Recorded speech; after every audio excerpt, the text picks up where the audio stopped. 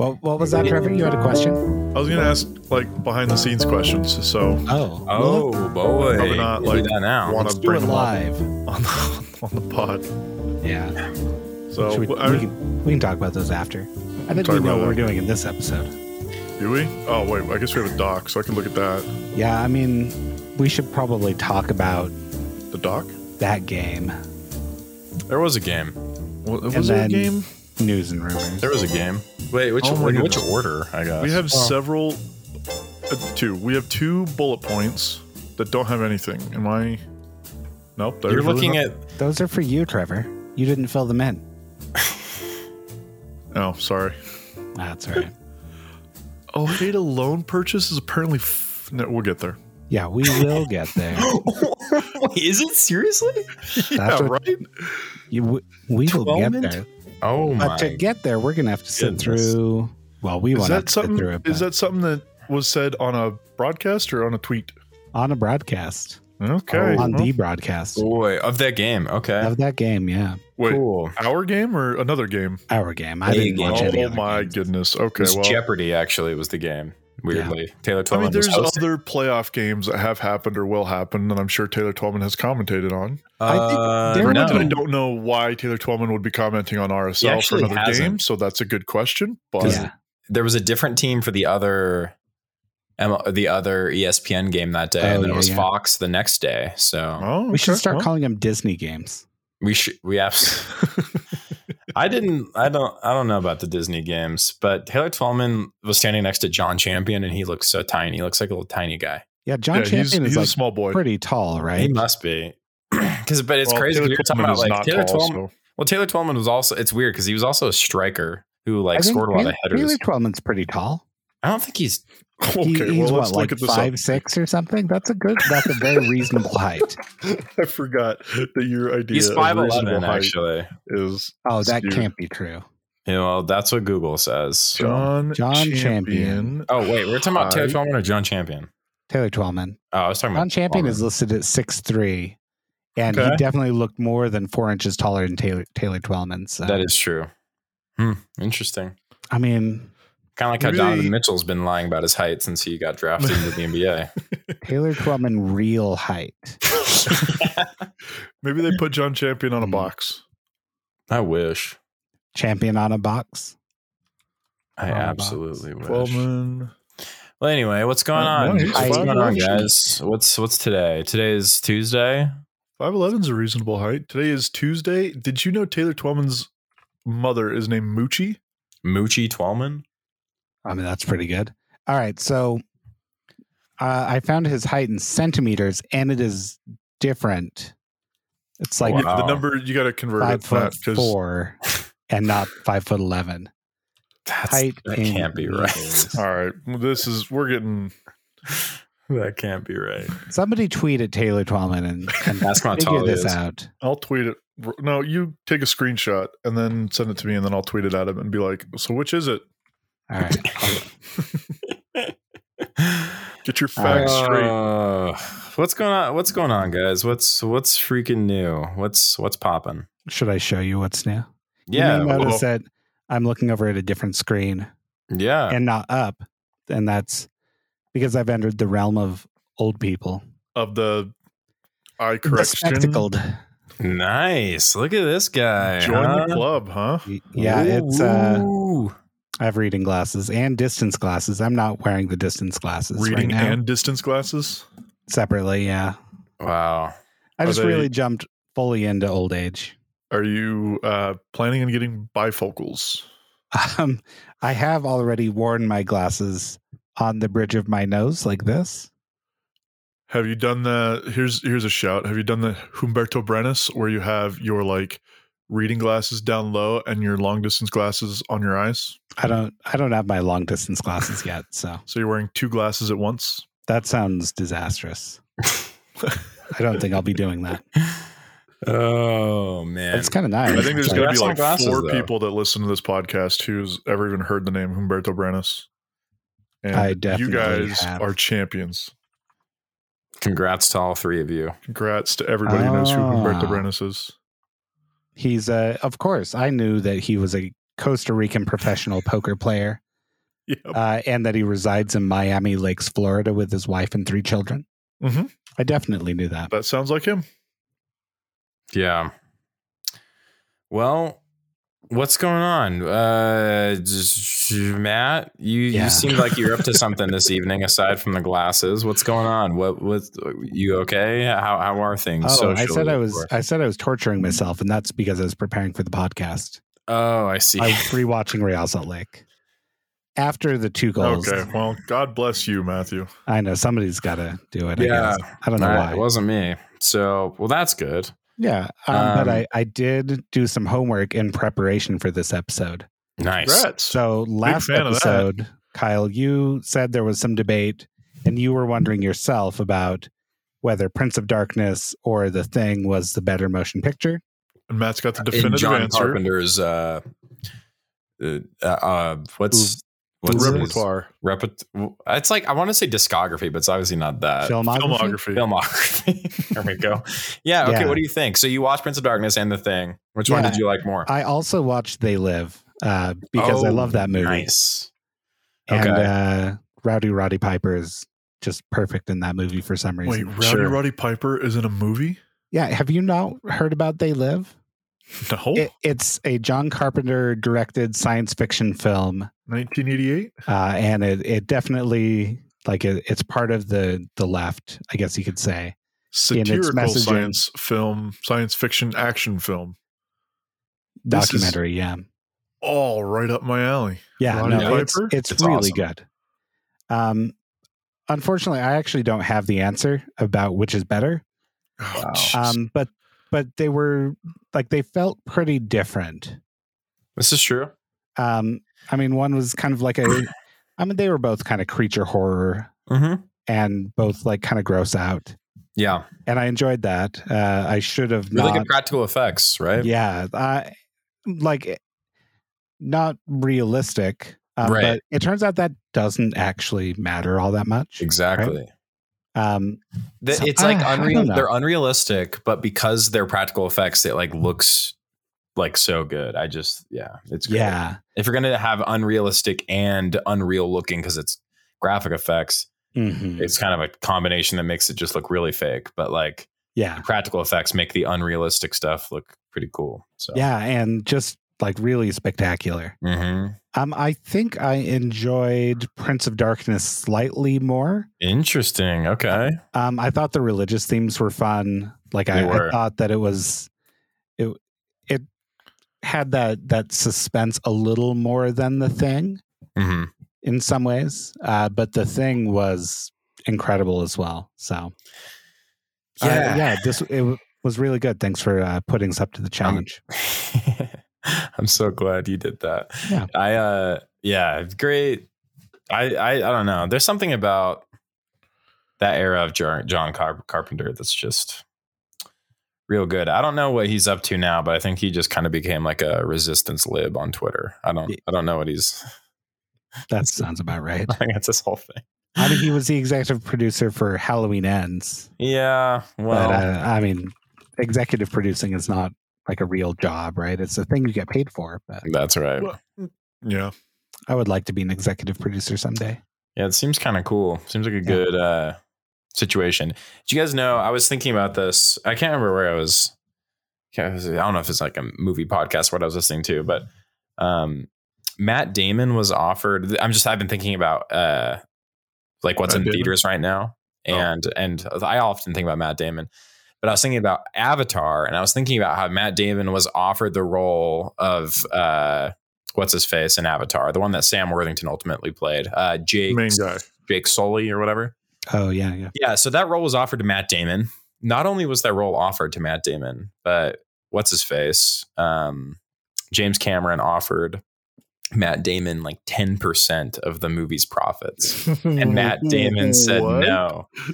Yeah, wow. And that movie ended up, of course, becoming the greatest, the most $1 billion film of all time. Yeah, there was so much money, and Matt Damon instead made a bunch of really bad movies after that.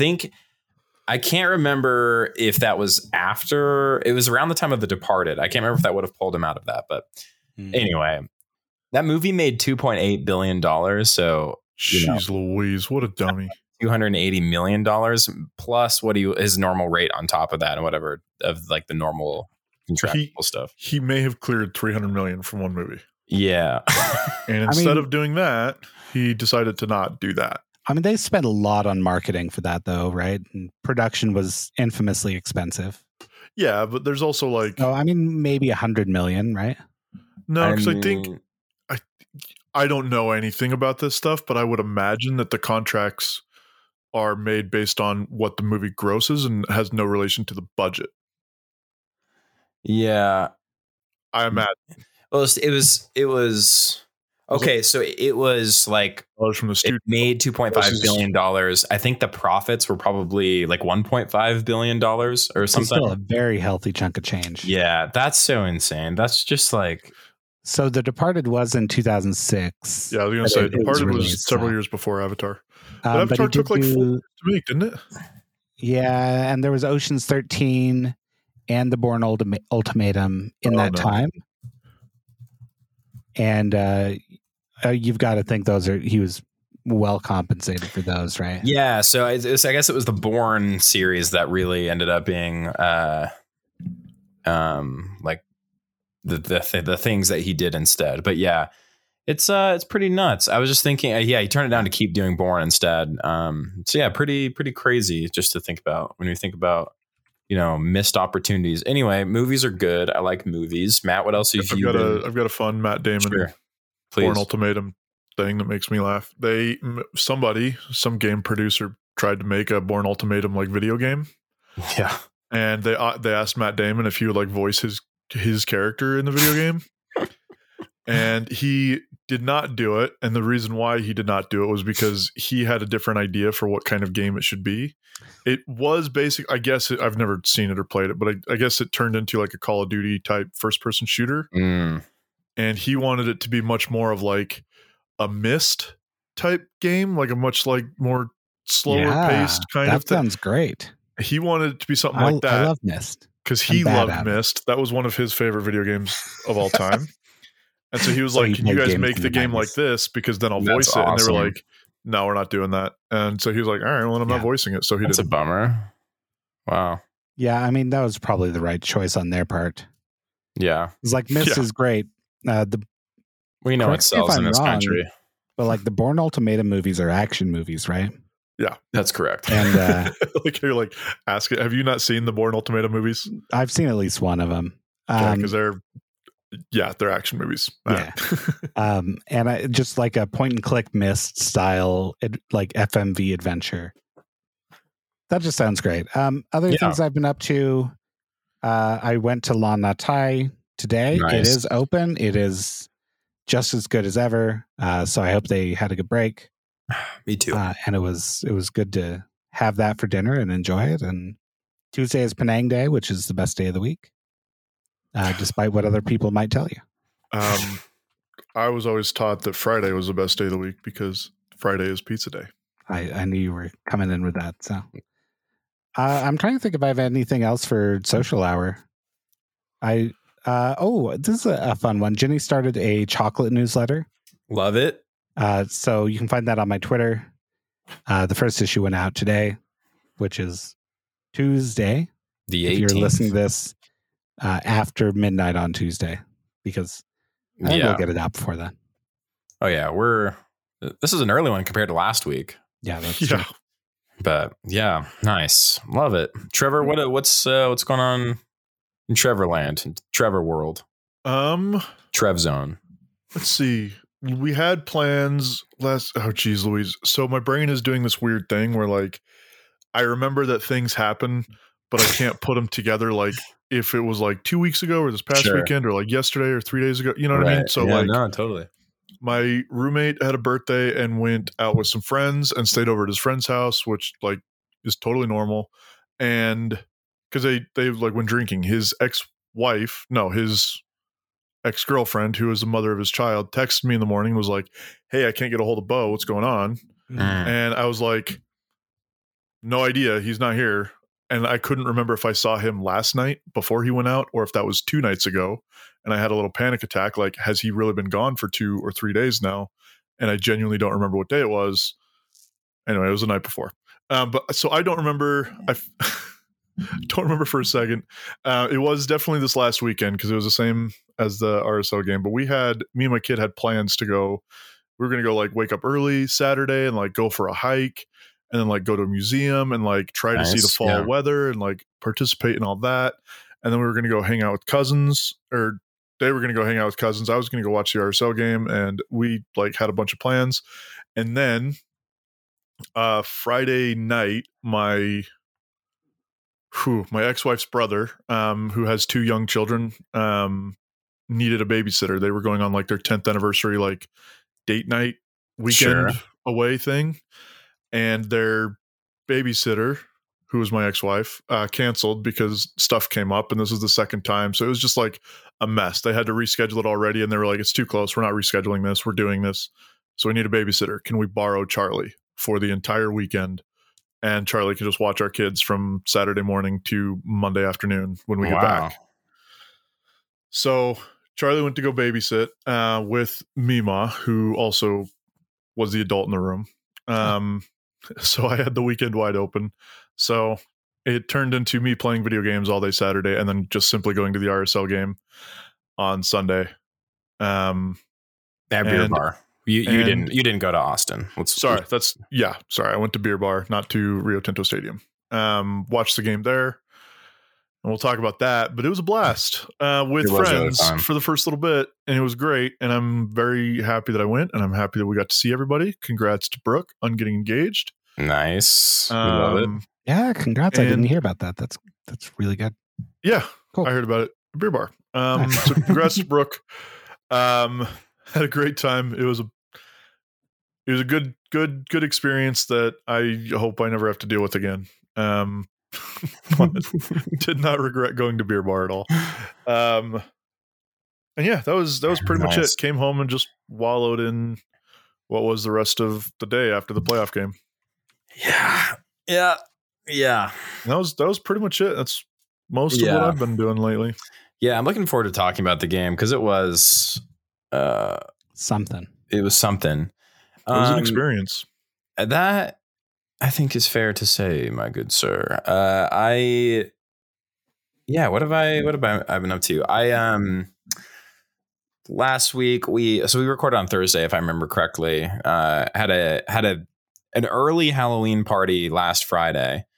The friends that normally host this Halloween party, they're going to be going to Europe pretty soon, and we'll be gone over the weekend of Halloween, the weekend before Halloween, I guess. So we had an early party early in the month. That is, it was very fun. It's something we all look forward to every year. It was very just a great time. And then Saturday, I can't even. Oh, you know what Saturday was? I watched. Well, I went and had a fire up in the mountains at campgrounds in Little Cottonwood Canyon. It was super lovely, super pretty. That sounds great. Very lovely place to go in the fall. Not to blow up my spot too much, but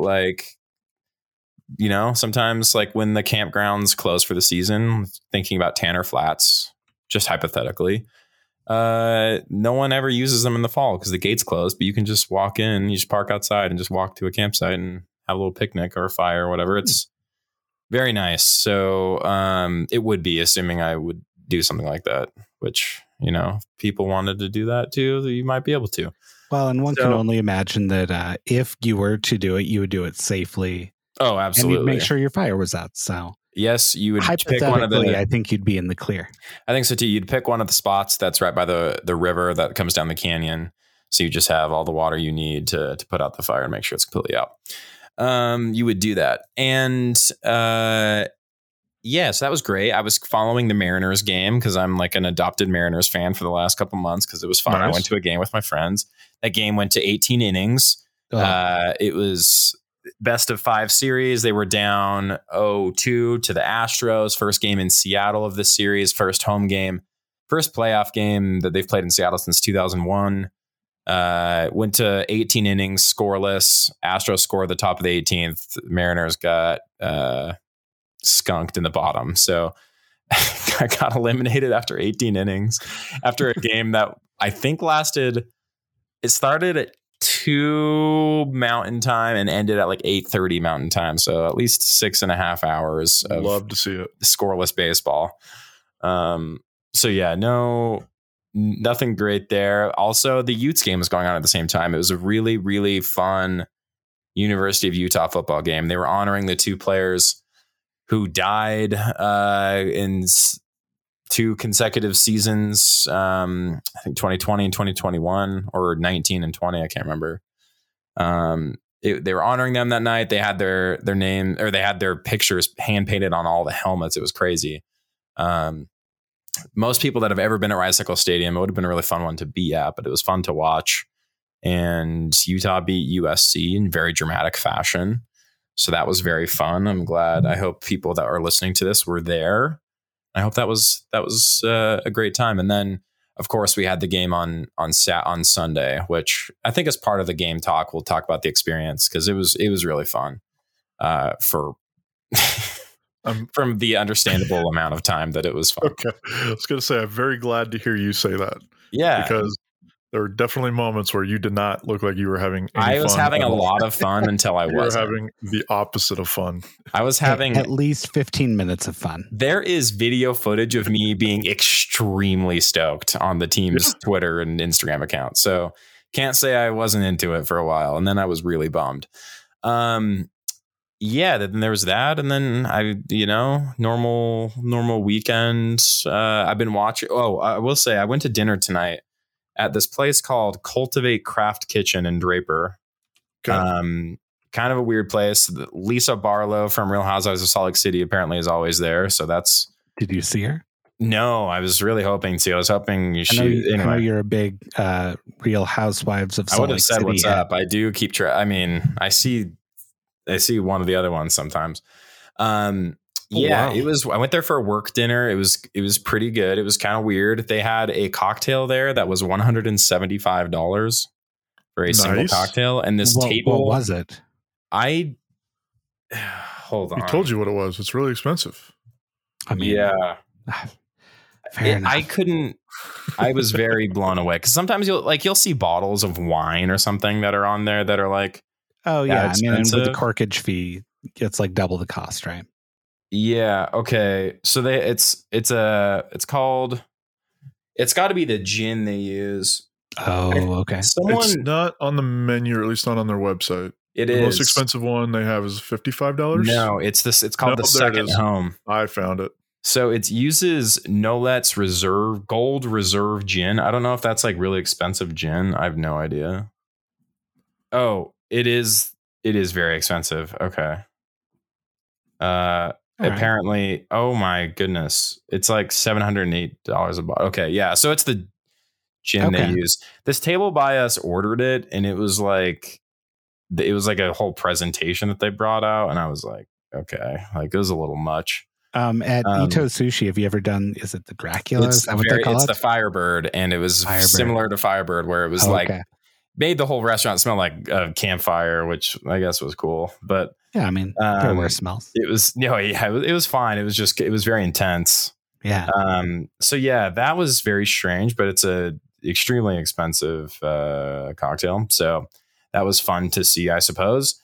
But yeah, did that, and then they have a rare spirits collection. So maybe all this stuff is just incredibly expensive. But whatever. But what I've been watching lately, which I wanted to mention, I can't remember if I had already watched it, but we watched American Werewolf in London, which I probably did mention. But the more important show that I wanted to mention, I'm sure I've talked about it when I watched the other ones, but it's from the guy that made Haunting of Hill House, Haunting of Bly Manor, and most recently before this, Midnight Mass. His name is Mike Flanagan. He's basically appears to just kind of have like a leash, or no leash really, from Netflix, and he just keeps pumping out these little series, and they're very, very good. Midnight Mass, I thought was just fantastic. I thought it was great. Okay. And I think Jenny read The Haunting of Hill House. Yeah. and enjoyed it. Yeah. And then so he just made a new one called The Midnight Club. And it is very, very, very good. Wait a minute. Midnight Club, is that the one? You're going to tell me. Never mind. Go ahead. It's fine. It's fine. So it's about this hospice for terminally ill, like teenagers. So it's all these kids that have terminal illnesses, and they all go to this like kind of mansion on the Pacific Northwest coast, where it's this doctor runs this hospice for these teens who want to be here for whatever reason, and instead of where they're from, and for that reason is different for a few different ones. Like the main girl, she is a foster kid, and she loves her foster dad, but thinks that there's something maybe special about this place and wants to be here and wants to be like with people her age and not be missing out on and instead of going to college, which was her plan that fall, but she's terminal cancer. And so she goes to this place instead. And it's just, I'm only halfway through so far, but it's very, very good. And the Midnight Club, where they get the name, well, I'm actually won't mention that, but yeah, it's really cool. I just love how this guy makes shows. I think it's like a really good blend of like good horror. Like it's not like the scariest or bloodiest or any of that stuff. It's like good horror, but it's like it's just good storytelling and like feels like meaningful storytelling. Like it makes you care about the characters, and I think Midnight Mass was such a good example of like his work at its finest. But I think this has been really great so far too. So. And they're based on the books of Christopher Pike, it looks like. Yeah, I can remember. Never read them, but I remember seeing them on library shelves as a kid. Yeah, it's really, really good. I mean, I've never read the books, but like I feel like as far from what I can tell, he's done a really great job with them. So, yeah, I've been very pleased with that. But other than that, I mean, I haven't really been up to too much. I've got I'm going to Frightmares this Saturday, and I'm very, very, very excited about that. I'm a huge Lagoon guy. Speaking of Frightmares, and I have a coupon code for $15 off if people want to DM me about it, because I found it online and it doesn't appear to be publicized widely. But is it Kyle 15? Yeah. I'm planning on going to Frightmares this weekend as well. Really? You should go Saturday. Yeah. This is the I didn't mention it, but we're surprising Charlie for being like a good babysitter. Does Charlie listen to this podcast? No. Oh, that's too bad. Well, if Charlie does listen to this podcast, I think Charlie would not listen to what are we, 20 minutes in, 30 minutes in? Yeah. I don't think they'd get this far. But yeah, I'm planning on taking Charlie to Frightmares this weekend. Love it. So that rules. See you there. Maybe, dude. Yes, absolutely. Wave when you pass my house. We will. Absolutely will. Yeah, that rules. I can't wait. I'm so excited. I love Frightmares. But yeah, I think that's it. I don't think I have anything else that's going on. It just feels like loving October, not loving what's going to be the weather's going to be starting Sunday. But what's the weather going to be starting Sunday? Oh, cold. Is that where the snow's supposed to come in? Real cold, yeah. I thought it said the snow was going to be just in the mountains. Yeah, but it's still going to be real chilly down here. Yeah, sure. It looks like it's upgraded to not drop below freezing in the valley in Salt Lake. That's good. It's going to be 73 on Friday and 44 on Sunday. Yeah. Saturday's a good in between. I know. Yeah. So that's it. I think that's it. I will also say this spooky season, I've been really enjoying. There's this podcast I listen to called Yeah, But Still. And one of the hosts, his name is Jack Wagner, and he's made a supernatural podcast called Otherworld, all one word. And it's a very good podcast. He is kind of like a supernatural skeptic kind of guy, but he basically just interviews people on some of their stories. I think he does a really good job at finding people who seem very genuine. Sometimes it's people he knows, like friends or whatever. But he makes the podcast for people who are like kind of admittedly agnostic or skeptical about like supernatural stuff. So it's really interesting to listen to. It's not like sensationalized or anything like that. It's just very, yeah, that sounds great. very fascinating. It looks like their most recent episode has Will Sennett. That's on, but still, that's the comedy. So he does the comedy podcast with Brandon Mordell. The supernatural podcast is just Jack. Jack had been doing every Halloween for the last 3 years. Jack would do special Halloween episodes of Yeah, But Still, which were amazing episodes, but he would just do them by himself. Each episode would have like multiple stories from different people. And they would range from any type of like, they weren't all like supernatural. A lot of them were just like really weird stories and like things that happened to people. Just the whole gamut of like things you could consider as being weird or abnormal. But like, kind of like festively spooky, I guess, in a good way. So now, instead of just waiting for Halloween or October each year, he started a new podcast where he's going to be kind of doing it season based, and we release a new season each year. But that's great. I'll have time for podcasts soon because we're going to go up to Seattle for the Northwest Chocolate Festival, and spooky podcast sounds great. Yeah, it's pretty fun to listen to. It's pretty nice. Right. I actually need to record episodes of the Halloween episodes of my sci-fi podcast. So that's what I'll be doing this week and releasing them next week. Well, boys, is it time to talk about some stuff relating to soccer? Let's wait to get to the game because we've got to get through news and rumors, and there's a lot. Did you guys watch any of the MLS playoffs other than RSL? I think I watched a little bit of. Hold on, they're pretty fun. We had some good games. The LA game, I watched a little bit of that. The game wasn't as good, but it was still pretty good. I think I watched like the last 30 minutes of it and was like, I liked the Dallas, the Dallas Minnesota one last night. Pretty insane game. Dallas plays really ugly soccer, honestly. Wasn't a particularly like pretty game to watch. But I don't know what is their deal? Like, why do they just always play a brand? Is it just Pareja? Is he's still down there? No, he's in Orlando. He's been in Orlando for like 5 years. Is it the influence of Oscar Pareja that's just maintained? Because I don't think they play pretty soccer either. But who is their coach? I don't even know. Luchi Gonzalez. Oh, it's That's right. Anyway. Pretty sure. I'm double checking this. No, I thought he got fired. Because remember when we were maybe going to hire Lucci? Hold on. Oh yeah, it's Nico Estevez. Yeah, he did get fired. They have just always played like soccer I don't enjoy watching. I don't know what it is. I don't know if I just associate it with Blas Perez and his dumb bowl celebration or whatever. I don't know why. I just always hated Dallas. I just don't like. But I enjoyed watching them beat Minnesota because I don't like Minnesota either. They won in penalty shootout and in pretty offensive fashion, with the last goal being like a Panenka that just really Dane St. Clair was on his back watching it just go over his head. It was a Panenka at the direction that Dane St. Clair dove. So he was like underneath the ball as it just went in, and it was really, really tough. That was a good one. And then the other game was the Orlando-Montreal game. And Montreal, and I watched the New York City FC Miami game. And NYCFC scored one of the better MLS goals I've seen this year. Just like incredible buildup. Montreal also had a very similar goal with a really nice assist from Georgi Mihailovic.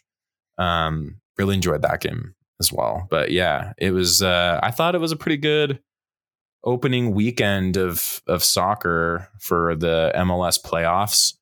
And we have El Tráfico on Thursday, so that's exciting. Oh, I'll have to watch that one. Yeah, I'm looking forward to that. It'll be really good. We should all watch that one. Yeah. But yeah, other than that, we do have news and rumors, which the big one was that the MLS salary dump came out. Yeah, very fascinating news. Which I did not look at. I just saw the highlights. Yeah, I mean, there's not a whole lot new. I mean, notably, RSL didn't have a lot in the way of signings, right? Or like surprises. Yeah, from the time of the first drop. So we did get to learn Oviedo's on $320 a year, guaranteed compensation, which seems low. I mean, for a Costa Rican national teamer, like I don't know, it seems about right in MLS, honestly. I just mean coming from a guy that spent several years in the Premier League. Yeah, I mean, yes, I understand, but I don't know. I think it's about right. Okay. I don't think we got a screaming deal. How's that? I think we got a good, but not. Yeah, he's not super cheap deal. But I think, granted, we've seen very little of him in MLS so far. But yeah, as far as like what you get out of him, that's probably a good price point. We did learn that Ojeda's on 600 million. Very similar to 600 million? Thousand. I blame these glasses. I'm not used to wearing them. That's right. He's just gotten too smart. The numbers are just too big, and he's just thinking about too many different numbers because his brain is so big now. That must be what it is. I'm just computing so much. The numbers are just growing exponentially. Yeah. Kralik we've seen is on 1.7 million. Yeah. And that is above notably the DP level, like the TAM maximum. Well, hold on. We had previously assumed that Kralik was on a level. Not assumed. We were specifically told several times. Well, that appears to be wrong. So have it unless the CBA calculates. There's something weird going on. Cap impact. Yeah, I was going to say there's some weird stuff going on there because Gareth Bale is making 2.3 million and he's a TAM player. Now the Gareth Bale one I get because he was signed mid-season. And because of that, I think that still doesn't make sense. As a 2.3, if that's for a full year, then his still half season would be 1.3 million for half a season. And the rule says 1.6. Yeah, he's on 238,667. I think this is the problem. They're able to wrangle a half season salary charge out of that, then it is below the TAM level. Okay. There's a Sam Stachel article about it. I was going to say there's an Athletic article, and I thought I saw somebody have a tweet that said something about it was a lot of bonuses built in, and the bonuses don't necessarily account for TAM stuff. Yeah, I think something like that. I'm just trying to buy time. You guys want me to read this to read the article so that he can explain what it is. Says. Okay, said, so wait, Gareth Bale makes how much? For all of Insigne's millions, there was no higher profile move in MLS this year than LAFC's signing of Gareth Bale. The Welsh star arrived in California this summer on a free transfer following the expiration of his contract with Real Madrid. Notably, Bale did not sign as a designated player, but on a targeted allocation money contract. The maximum budget charge for TAM player in 2022 was $1.6125 million. League rules state that any player making more than that amount must count as a DP. Bale's guaranteed compensation is at 2.39, listed by the MLSPA. So then how is he not a DP? The answer lies in how the MLSPA calculates guaranteed compensation. According to the union's website, guaranteed compensation, quote, includes a player's base salary and all signing and guaranteed bonuses annualized over the term of the player's contract, including option years. I think that's kind of what you were saying, Matt. Oh, okay. Yeah. As such, the figure is not necessarily a player's actual salary in a given year, but an approximation of how much he'll make on an annual basis over the course of his deal. Oh, that's weirder. So this year he's making a lot less, but next year he'll make a lot more. So he will be a DP in the future. But so he's making less this year because he came over in July or whatever is what Matt was saying. So it's annual, even though the contract is for $2 whatever million, it's annualized, which brings down the combined. Mm-hmm.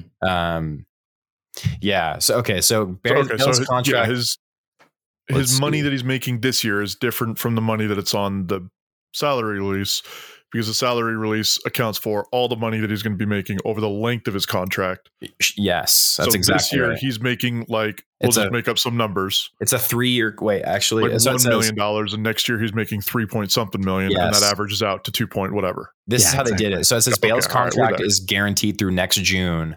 It's only guaranteed through next June, with LAFC holding an option to extend his deal through the end of 2024. So it was technically end of 2024. So it's a 3-year deal. According to what the Athletic reported at the time of the signing and what a source confirmed on Monday, the guaranteed portion of his deal pays him as a max TAM player. His annualized salary for 2022 was $1.6125 million, and that figure will be $1.65125 million for the first half of 2023. if they pick up his option next summer, his salary would rise past the max TAM threshold and into territory where he must count as a DP. Okay. So that is really interesting how I think they're really smart about how they do this, where they essentially do a player option, or they do options on the back half of the contract as a way of annualizing the salary out more. So like they can have him as a TAM player. But I mean, they might not big options, right? Yeah, with big options, right? Big options. But you said the option was a mid-year option? Yeah, because he was signed mid-year. Yeah, sure, but that's unusual in MLS, right? Yeah, like because usually the options go to the end of the season rather than the middle of the next season. Yeah, I don't think there's anything in the CBA that would indicate that it has to be to the end of the season. So sure. But that just means that like in the middle of next season, he becomes a DP. Yeah, exactly. So if LA they don't pick up the option, right? Or I believe in this case it's a player option, right? This is it's did it say it was a player option? No, if LAFC picks up his option, so it's a team option. Okay. So it says that's MLSPA weird. Doesn't account for the uncertainty of whether LAFC will actually pick up his option when calculating guarantee and compensation. As outlined above, they just take the total amount he'd be owed by LAFC if they exercise his option and divide that total by the full 2.5-year term of his deal. Should that option be exercised? So they're assuming for the numbers that they're releasing, they're assuming that LAFC will pick up the option, and then that option has guaranteed compensation in it. Yes, it's not that the compensation is guaranteed whether or not LAFC picks up the option. Right. So they're just assuming that they are. They look at they say this contract is 4 years. The fourth year is a guarantee or is a team option. But the salary is annualized as if with the assumption that they will pick up his option, which is kind of a sneaky way of getting one of these players.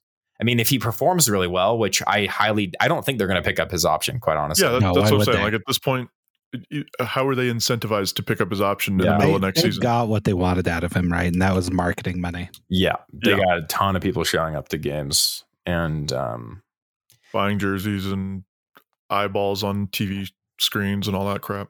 And now they can be yet another team that Gareth Bale was not good enough for. So it is really funny because I mean, very strange. He got what he wanted too, is to just be able to play golf year round. So and to score a goal against Justin Glad. I heard that was another thing. Yeah, that too. Toronto's salaries are just crazy. It's hilarious. Yeah. They pay Insigne so much freaking money. Like 15 million or something, right? He's the highest paid player in league history with over $14 million. It's ridiculous. That's over $5.85 million in the previous record holder, which is Shaqiri, which is so nuts. Singer-songwriter? Yes. Is Shaqiri still playing in MLS? Is he still on the team? He's on Chicago. Plays for Chicago. Okay, well, good for him. And they also signed Bernardeschi, which was a crazy signing. Huge, which I'm really excited for Toronto next season. Just I'm going all in on Toronto next season. I like this Toronto year. They were very not good, but now that they've got Insigne and Bernardeschi, and we've got a little glimpse of what they were capable of this year. Dude, them getting Bernardeschi is really crazy. That's actually Insigne is kind of.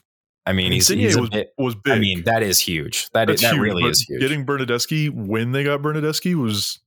I know. Unbelievable. Peak of his career, right? It's nuts. Yeah, I'm fascinated by that. I'm stoked for Toronto. Just as a side note, if this is RSL playing a little bit more long term than I think.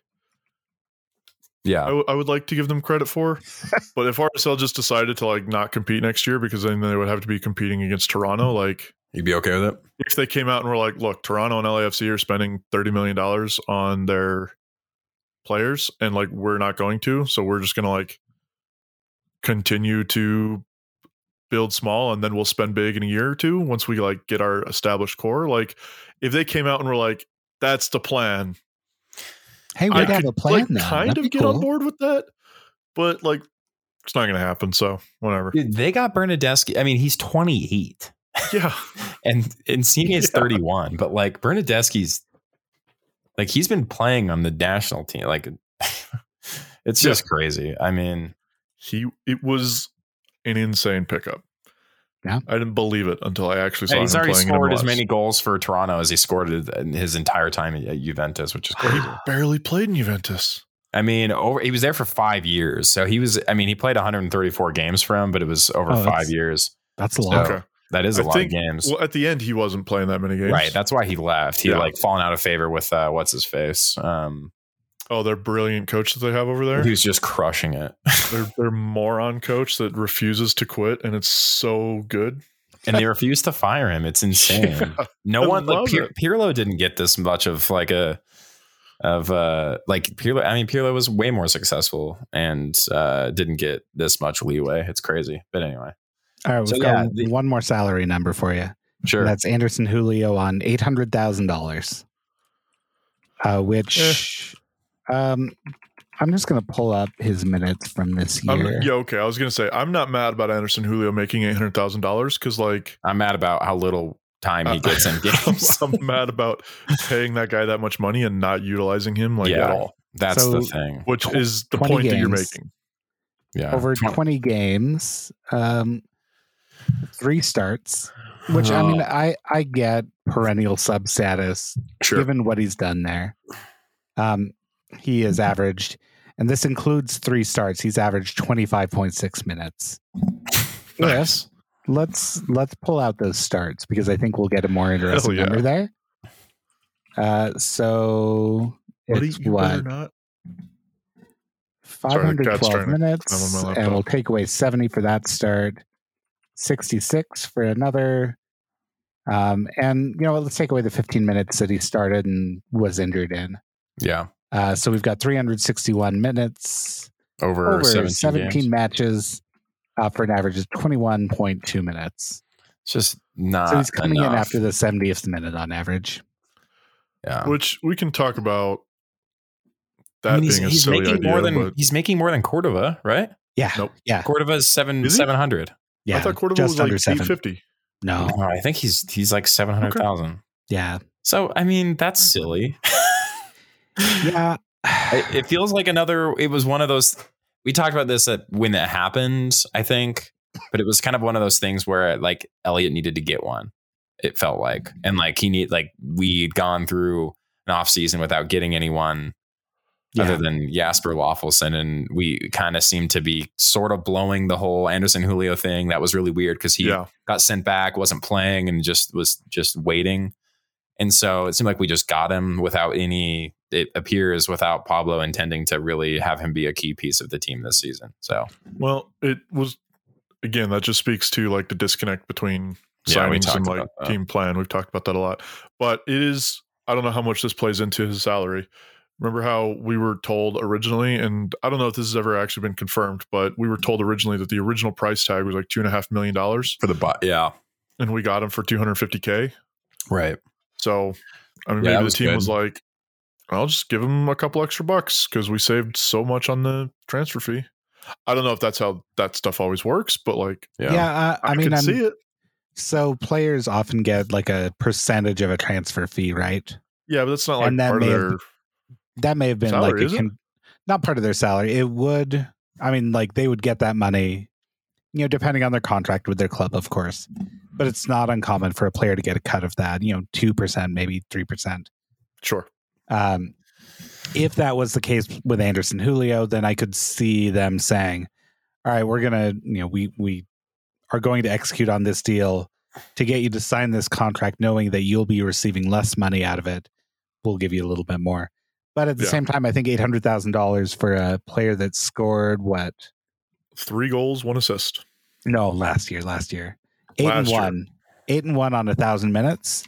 Like, I think that's pretty acceptable money. He really only got half the minutes he played last year. Yeah. Year. And I mean, he came in late. So the 11th week was when he got his first appearance. Okay. Yeah, that's fair. And then he only missed 3 games in total. Although he had 2 games actually, if we count the playoffs, in which he was on the bench but did not make an appearance. So he's playing in almost every game, but you see a lot of 8 minutes, 18 minutes, 19 minutes, that sort of thing. Yeah. That's a bummer because I do feel like he has a lot to offer this team. Something to offer at least, right? And not just really a rote sub that you make because you are taking off Cordova. And of course, we didn't see that in the playoffs, but no, that would have been a time to do it, in my opinion. But I guess we'll get to that. Why not Anderson? There we go. It's in there. The other piece of information we found out, and this is on the broadcast, and you heard it at the beginning. We almost revealed it early, which would have been disastrous for our metrics, I think. Everyone would have just immediately signed off after hearing this bit of news. Just trying to clickbait you into the last hour of the pod. So Brian Ojeda, we know there's a loan purchase option. That number, Taylor Twellman revealed on national TV, is $4 million. Which, grand scale, big picture, grand scale. Anyway, it's not that much. Grand piano. You don't think $4 million for Brian Ojeda is a lot of money? I think that is a lot of money for a player that hasn't proven to be anything more than a reasonably good MLS player. Sure. Would you buy Brian Ojeda out at $4 million right now? Not Would you buy him? Not a chance. You can get a lot for $4 million. I don't think so, and I don't think the team's going to. I'm just saying, like, in the grand scheme of like player transfer dollars, Premier League player, that might. I mean, he's a championship player. He's not a Premier League player. Sure, if he was a Premier League player, he wouldn't be. But even still, a championship player, like $4 million loan buyout for a championship player is not. I can see it. No, that is so absurd. I think it would be a bad deal for RSL, even if it's too much money. Even if he became a mainstay in the first 6 months or 4.5 months of the season, like I would worry about spending that sort of money. Agreed. Like that locks him into being a DP, right? Because acquisition fees count as part of salary charges. And like as one of 3 DPs, a 9-year deal. Oh, we might be able to amortize that, right? Amortize down to a reasonable number. What if we permanently traded Nottingham Forest an international roster spot? Oh, that'd be perfect. How much would that be worth it to them? Dude, why would Dane do us dirty like this? $4 million for a buyout? Why would he do that to us? I'm just kidding. I know exactly why. But we don't even have Pecky anymore, man. Yeah. But we do have Zarco. I'm looking at championship transfer values. Way off. They're not at all the numbers that I thought they were. I think MLS is pretty comparable to the championship, to be honest. Yeah. I don't see any evidence that like the championship is at like a much higher level. It's anytime I watch any of that garbage, I'm like, yeah, well, I think you're probably about right. Yeah. I think that's just pretty well we've seen a lot of guys. I don't know. Like we see guys go to the championship and not do like amazingly well. I don't think like Daryl DK has been lights out. He's been injured a lot, but like Josh Sargent, for instance, is a great player. Is a great example of a player who's like not at the Premier League level really, but he's clearly above MLS. And I think he's an above average player he'd be an above average player in MLS. He's an above average player in the Premier or in the championship right now. So yeah, and certainly you could see like a $10-15 million fee for someone like Sargent, right? Right. Inside Europe, to MLS, I wouldn't be shocked to see numbers like that either, because it's a U.S. national team, at least fringe player, if not starting player, right? Yeah, with like a considerable amount of upside. I just don't know what to expect. I mean, I think Brian Ojeda's been really good. What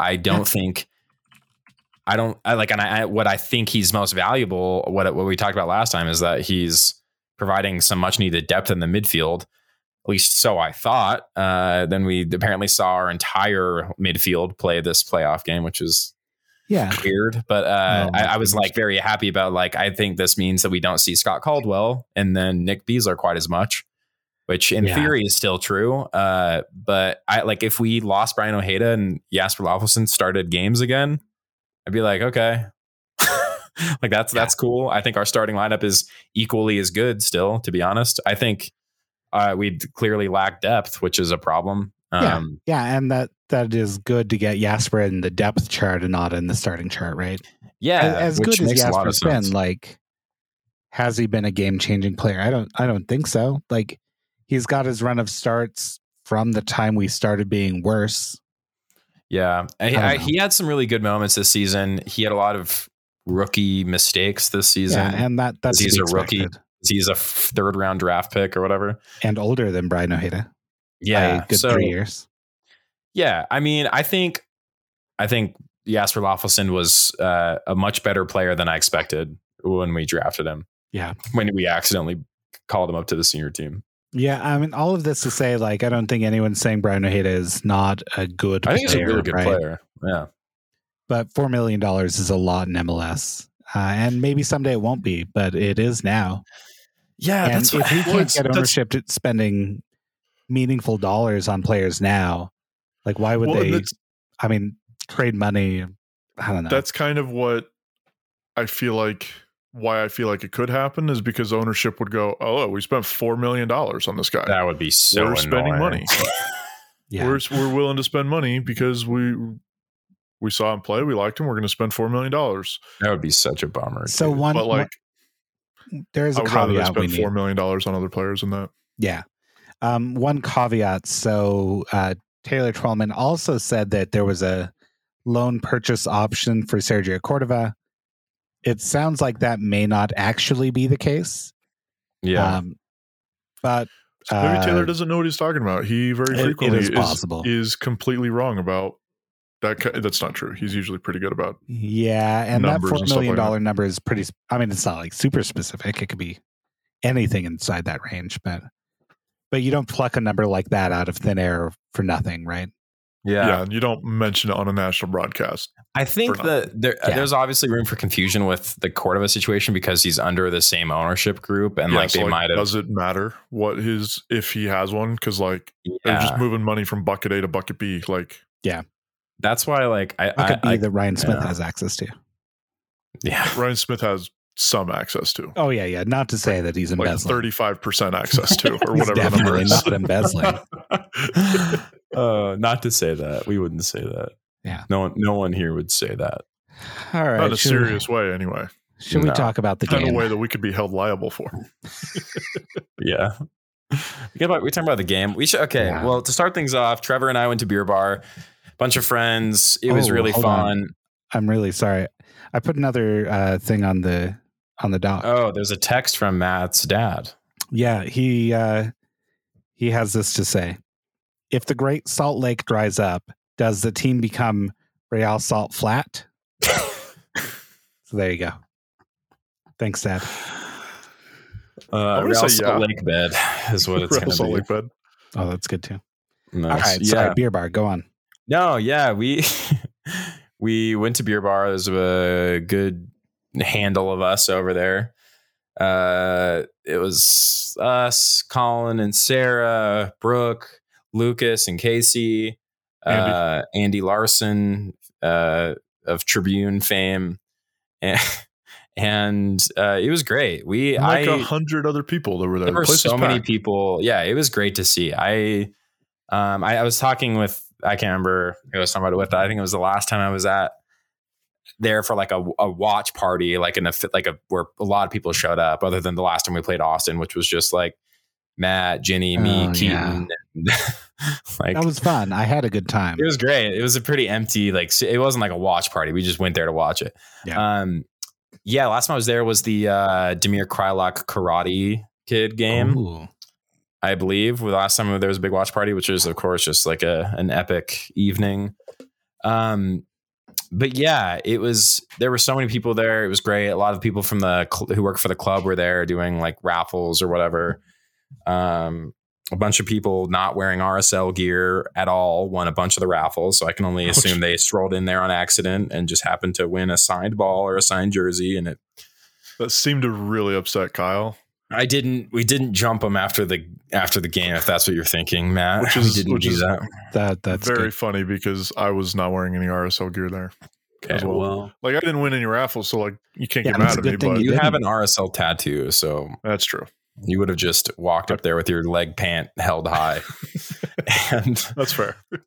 Yeah, so it was great. It was so fun, and then the game started, and things were really good. Yeah, this was a good 15 minutes of soccer we had. To be honest, I'm gonna have a hard time like analyzing this. Like, I was watching in this crowded bar. It was packed. I watching the broadcast. It was kind of hard to really analyze it. It was a chaotic environment, and I got really depressed pretty soon. Yeah. But yeah, so the game started out amazingly. We lined up in the same formation as we did last week, where I felt like we were playing our players in their strongest positions. We had Rubio and Cordova up top. We had Miram, Ojeda, Ruiz, and Chang across the midfield. And then we had Oviedo on the left. We had Silva and Glad at center back. And we had Andrew Brody on the right. And from the kickoff, Andrew Brody was causing some problems for Austin. And it manifested itself very quickly. I think it was the 5th or 6th minute. I could be wrong. Yeah, one of those two. Andrew Brody plays a brilliant cross into Sergio Cordova, and he has a delightfully finessed header. Like a true striker's goal. Yes, like the best header Jordan P. Fox scores that goal. Like that's like his thing is like, that's why a lot of people want him on the national team, is because he has like that type of striker, and the national team doesn't really have a player like that scores striker headed goals like the way that Cordova took that one. Oh, sorry. It was the 3rd minute. It wasn't even the 6th minute. Oh, wow. Yeah. You know who else scores goals like that? Who else scores goals like that? Sebastian Gruisi. He does, which happened later, but we did have the penalty that took place in the 15th minute, in which Sergio Cordova scores his second. It was a handball. I can't remember who kicked the pass. It might have been, was it Brody again? I can't remember. Probably. I don't know. I could pull it up. I only rewatched the bad portions of the game, honestly. Yeah. So, I mean, things were looking really, really good right here. But then crucially, in the 17th minute, Rubio Rubin gets a yellow card for an aerial challenge where he went in a little too hot, according to the referee. I thought it was a pretty, slightly harsh yellow. He tucked his elbow in. It was shoulder to shoulder in the air. I can see why it was yellow, but in the playoffs, it felt a little harsh to me. It felt a little harsh for the playoffs. It really, at the time, it felt like a setting the tone yellow, where the ref is trying to be like, okay, guys, that's the line. That's the yellow. Yeah. That's what we're going to get. So beware. But then we had 5 other challenges like that didn't get a yellow. So it was like a setting the tone yellow that didn't actually set the tone. It was it was 17th minute for a yellow like that was just like. So I rewatched this a few times trying to wrap my head around it. And I think the biggest issue for me is the way he leaps into him. He gets a running start and leaps into him. Sure. And, puts his hip into him. And I mean, he wins the ball in the air, but it was pretty it was above and beyond most winning a header instances. To make the referee's case, I think in the regular season, I think that's a yellow all day long. I'm not upset about that at all. I just think that the playoffs have a little bit of a higher bar because it's the playoffs. You're going to be intense. You're going to be and the referee should know that and should accept that. Yeah. And at the end of the day, you're right. He did charge into a standing player. The player has a right to his position. It was a reckless challenge. Yeah. It should be a foul every single day. And through the regular season, probably a yellow card most days. But in the playoffs, that's a foul. And you talk to the player and you'd be like, hey man, relax. Yeah. So in the playoffs, I think it's a soft yellow, but like I said, I get the case for making that a yellow, but that early in the game in the playoffs, it really felt like a setting the tone. This is the line, don't cross it. But then it just wasn't consistent through the rest of the game because that kind of challenge happened 3 or 4 times at least. And those weren't yellows. So and come on, man. What kind of annoys me about that getting a yellow is say he had not tucked his elbow in and had gone in with his elbow kind of at normal elbow height and protruding and got whoever that was he went up against in the neck or whatever. Yeah, which I think is a more serious. Right? I don't know. What I'm thinking is I don't think that would even be a red in this circumstance. They would probably call that a yellow. And I was so I was happy.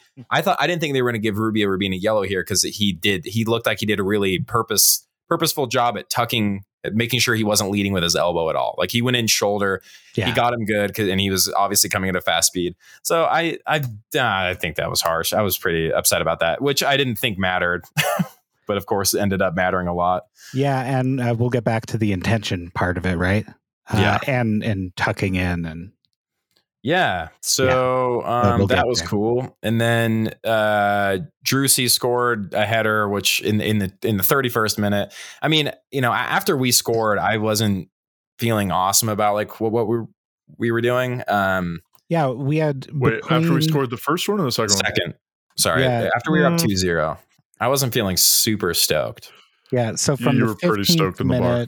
Well, I was stoked we were winning, but I wasn't like thinking like, well, we're playing like we're pouring it on right now. It did kind of feel like we've got a 2-0 lead. We're on the road. It's like, I remember a specific conversation where we were up 2-0 and you were like, this is great. We're doing fantastic. And I was like, we can still lose this. And you were trying to make the case that you were like, we haven't given up a 2-goal lead. We've got this in the bag. It's fine. I said, like, I don't know. Hang on, dude. Matt, had we given up a 2-goal lead to lose all season? Not to lose, but to draw. I believe so, but I don't remember. The bigger problem is like we don't get a lot of 2-goal leads. Yeah, that was the conclusion we came to, was like we probably haven't, simply because we haven't had many 2-goal leads all season. Real Salt Lake. Yeah, we did have a 2-0 that ended in a draw.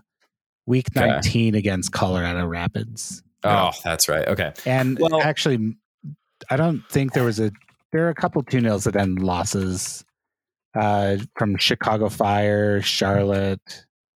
Like that's not common. You mean across the league, you mean? Across the league, New England won. I was like, I mean, it's not the most dangerous lead in soccer. Like it's just not. Yeah. And so no, not this isn't evidence of that either. So I was like, okay, we're up 2-0. We have been a very, I think a good defensive team this year. And I think we are a good defensive team. And I was like, there's not, I was like, I just don't see us giving this up. Like it didn't feel like that could happen at that moment. Despite the fact that I think Austin was starting to kind of realize that they were at home and they had a mountain to climb and started challenging quite a bit, which they did, which Fagundes gets another great assist to Driussi, who was just unmarked in the box for a header. Yeah. So a couple things in the interim before he scores that goal. So the first 15 minutes, we have more possession, we have more touches, we have more passes, we have more equal shots, and Austin is losing possession. So we're clearly doing something right. But during the following 15 minutes, so 15 to 30, from the time of the second RSL goal to the time of Driussi's goal, they've doubled us in passes. Yeah, we've lost the ball more. We've cleared the ball more, and it was clear something had shifted. So let's go back to the goal here. The goal. So it's a really frustrating goal because Diego Fagundes crosses the ball in from our defensive right side, and Chang and Brody really just gave him all the space in the world to make this pass, which is like, there was just no reason for it. We had two guys here. We weren't in any situation in which like we needed to let him make this pass. And then simultaneously, Driussi had just kind of floated into the box behind Justin Glad and in front of Marcelo Silva, just right between our two central defenders. And the pass goes directly over Justin Glad's head, and Driussi with just like a really great finish. So notably, Fagundes has had 15 assists on the year. So any scouting report would have him as a dangerous figure. Why are we? And like he had one of the best passes of the season. He liked my tweet saying we made him look like Luka Modric last game. Yeah. And then this game, we let their leading assist guy make just like a super easy cross into the box from a really dangerous position where he's got we have 3-on-3 in the box. Yeah. Yeah. We had the numbers. We had the men. It was just, so there's a fourth player coming in that I think we need to be cautious about here. Their three attackers are on Glad, Silva, and Ojeda. And then we have Savarino lurking in the box now as well. And we have Ruiz and Ojeda just kind of at the top of the 18. Yeah, just hanging out. Yes, dude. And I don't know what it is about our midfielders refusing to help track runners into the box. It's just weird. It's all of our midfielders, and that's where I get our midfielders the most concerned. And certainly they did a better job of that from minute 30 to minute 90 and through minute 120. But yeah, we just leave our defense out to dry a lot. But I mean, again, Brody shouldn't have let this cross happen. Chang shouldn't have let this cross happen. It was, it was. I mean, honestly, it was really good movement in the box from Juicy. Like it was. But you give him that pass, right? Like, right. Yeah, no, it's definitely a total breakdown. Kind of all over the place, but also Fagundes is really good. Look at how far Brody is from. It kind of makes sense that they're the guys that make a play. Yeah, he has left him a lot of space. I don't know why. I like Andrew Brody, but me too. There's a lot of talk right now about Aaron Herrera, and should we even try to keep him? He's on a pretty healthy salary for a right back in this league, and I get that, but he does defend. You can say a lot of things about Aaron Herrera. He's not a passive defender like this. In fact, a lot of times he's almost too aggressive and takes a stab at the ball and gets beat sometimes. But he doesn't let crosses like this happen this easily. He's aware of that danger. Yeah. And Andrew Brody, he's a good attacking wing back. I think he's a better attacking. I think he's better than Aaron Herrera in the attack. I think that's pretty obvious. Yeah. But Michael Chang is not a great defensive winger. No. And you need some sort of balance there. And we don't have a winger that would naturally be good at that, except maybe Andrew Brody, but that's another story. Yeah, that's the answer, I think. Is and it's not like we could have played Herrera in this game. Right. Aaron Herrera's hurt for this one. But this is like one of those situations where it's like, I don't know, is the Aaron Herrera versus Andrew Brody's situation, is it really a versus, or it's like, are we just playing Andrew Brody out of position maybe? And maybe he's just a winger and we could use him there instead. Anyway, so the rest of this half was kind of nonsense. We didn't really create anything that I remember, nothing meaningful. Then a really bad moment happens in the 52nd minute where Savarino plays Rubio Rubin, who's making a really good run. Rubio Rubin making good runs in behind the defense. Almost nearly gets it, misses the ball slightly, and then decides to slide in from a few yards out and just completely take out their keeper. Completely boneheaded decision. There was no question about this being a yellow card. And Rubio Rubin gets what I think was the fastest second yellow card in MLS playoffs history. Yeah, and say what you will about that first yellow card. It's not like Rubio Rubin didn't know he was on a yellow card here. So you can call the first one soft, but he knows he's got one. So yeah. I don't know. I was making excuses on the day and being like, he's not a guy that usually gets yellow cards, and so he doesn't know how to play with the yellow card. I mean, that's probably fair, but it's probably fair, but like that doesn't excuse it, doesn't justify it, doesn't be like, oh well, it's okay then, because don't be a dummy. Yeah, really bad decision in the moment. So the time between our second goal and this moment, I think is worth pointing out again. So I've got it here. Sorry. Why did he slide? Why did he slide, man? We should point out that they brought on 3 players at the halftime. Yeah, that's true. Yeah, they took out adjustments. They put in Gite, who we know from, of course, scoring a hat trick on us last time we played. He came in for Urruti, and he looked kind of okay, but not great. He didn't look great. I was like, we really give up a hat trick to this guy. He came on for Urruti. Urruti's not. It was like a non-factor in this game. Then they put in at the same time Daniel Pereira came in for Valencia, which a lot of people were confused about why Pereira didn't start to begin with. He's the better player, and then Rigoni came in for Finley, which Rigoni's a DP, isn't he? Not is he? Rigoni is a DP. He was a mid-season acquisition. He's not. He's not great. I think he's got 0 goals and 0 assists in like a penalty. 700 minutes or something like that. Yeah, he does have a penalty. Yeah, they don't count as goals, but yeah, I wasn't impressed by him. No, but whatever. He did have a couple chances late in the game, but like we're not talking about that. So Rubio Rubin, incredibly stupid error, changes the game again for the worse. And then in the 61st minute, sorry, Matt. I was going to say, I think what we saw followed a trend that we were already seeing. It amplified it. Yep. To the tune of 51 crosses from the time of Rubio Rubin's sending off for Austin, which is ridiculous. And we'll get there. I know we'll get there. Yeah. So in the, we take him out. Rubio Rubin leaves in the 52nd. That's when he gets his red card. 61st minute. We take out Sergio Cordova and we put in Jasper Lofelson. We take out Michael Chang and we put in Nick Beasler. So at this stage, Nick appeared to kind of move into like a center back like role. He did. He did. Okay, he so we're now playing with a 5-3-1.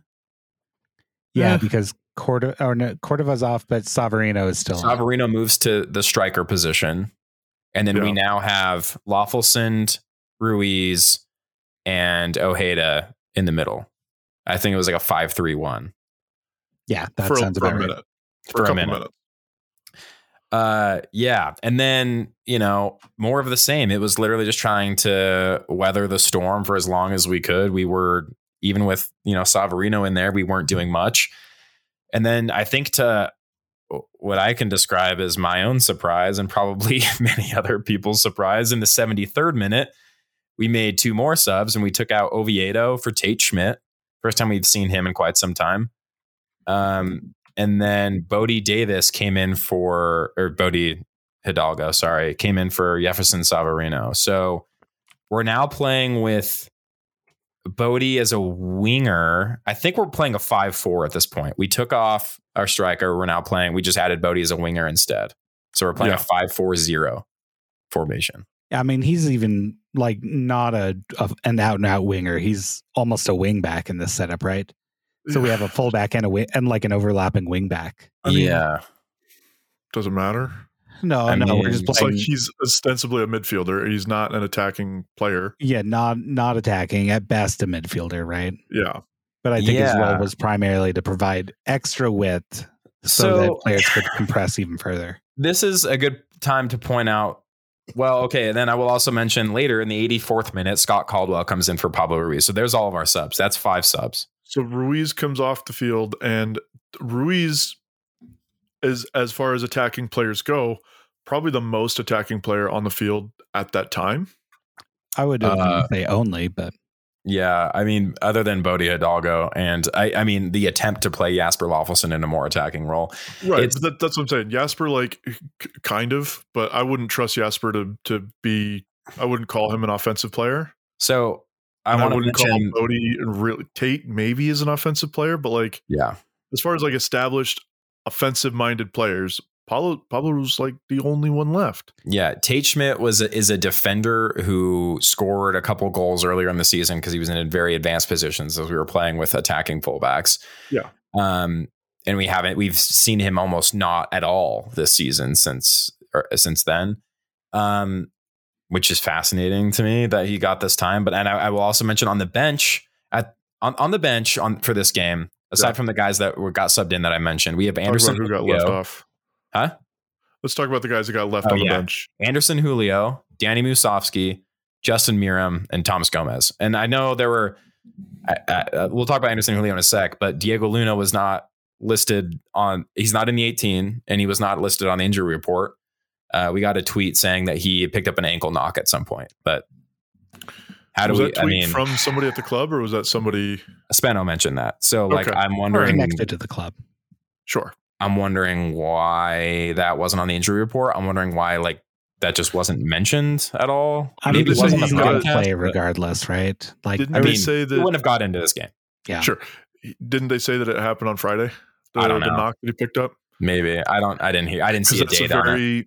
Friday's a very convenient day for players to pick up knocks in training because the report comes out on Thursday and they're under no obligation to update it for Friday injuries. You know what I'm just so perplexed by is when I follow I follow teams in other leagues. I like soccer a lot, and there are teams that I follow that play in leagues that are not in MLS. I don't know what other teams in MLS do in this situation. Probably the same nonsense, but when something like this happens, there are reports by the club mentions it, the coach mentions it, the media outlets that are close to the club mention it. They say this player, is going to miss today or is going to miss tomorrow. Yeah, and picked up a knock. It's insane that we just we don't know this. So That's frustrating. And then it turns out that Anderson Julio was sick and had a 20-minute limit, and he wasn't listed on the injury report as being questionable, which kind of stuff is normally. Yeah, we had this. I remember very specifically going on a rant about this much earlier in the season. Yeah. And yeah, it's just simply like the league rules allow them to be this obtuse about stuff and just simply not report it, because the league only mandates like very little stuff, and part of it is that you have to report it on Thursday and you don't have to update it for under any conditions. And like 2 full days before the game, I think is it's very stupid. And like the reason why you see it in a lot of other like European leagues are very good about it is betting. It's gambling. It affects people's bets, and people want to know that stuff. And like that's part of the that's not the only reason, but that's part of the reason why the rules are much stricter about it in a lot of those European leagues, is because there's a lot of money riding on these games, and they're sponsoring teams, right? And well, and it's huge money for.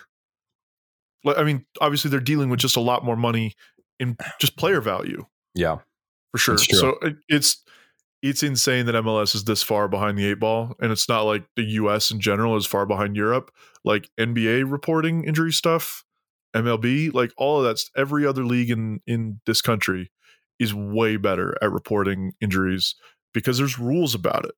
Yeah. MLS just refuses to enforce rules. So anyway, injury rant over, moving back into talking about this game. Yeah. So, I mean, throughout these subs, it's like, okay, now we're playing a 5-4 formation, 5-4-0 formation.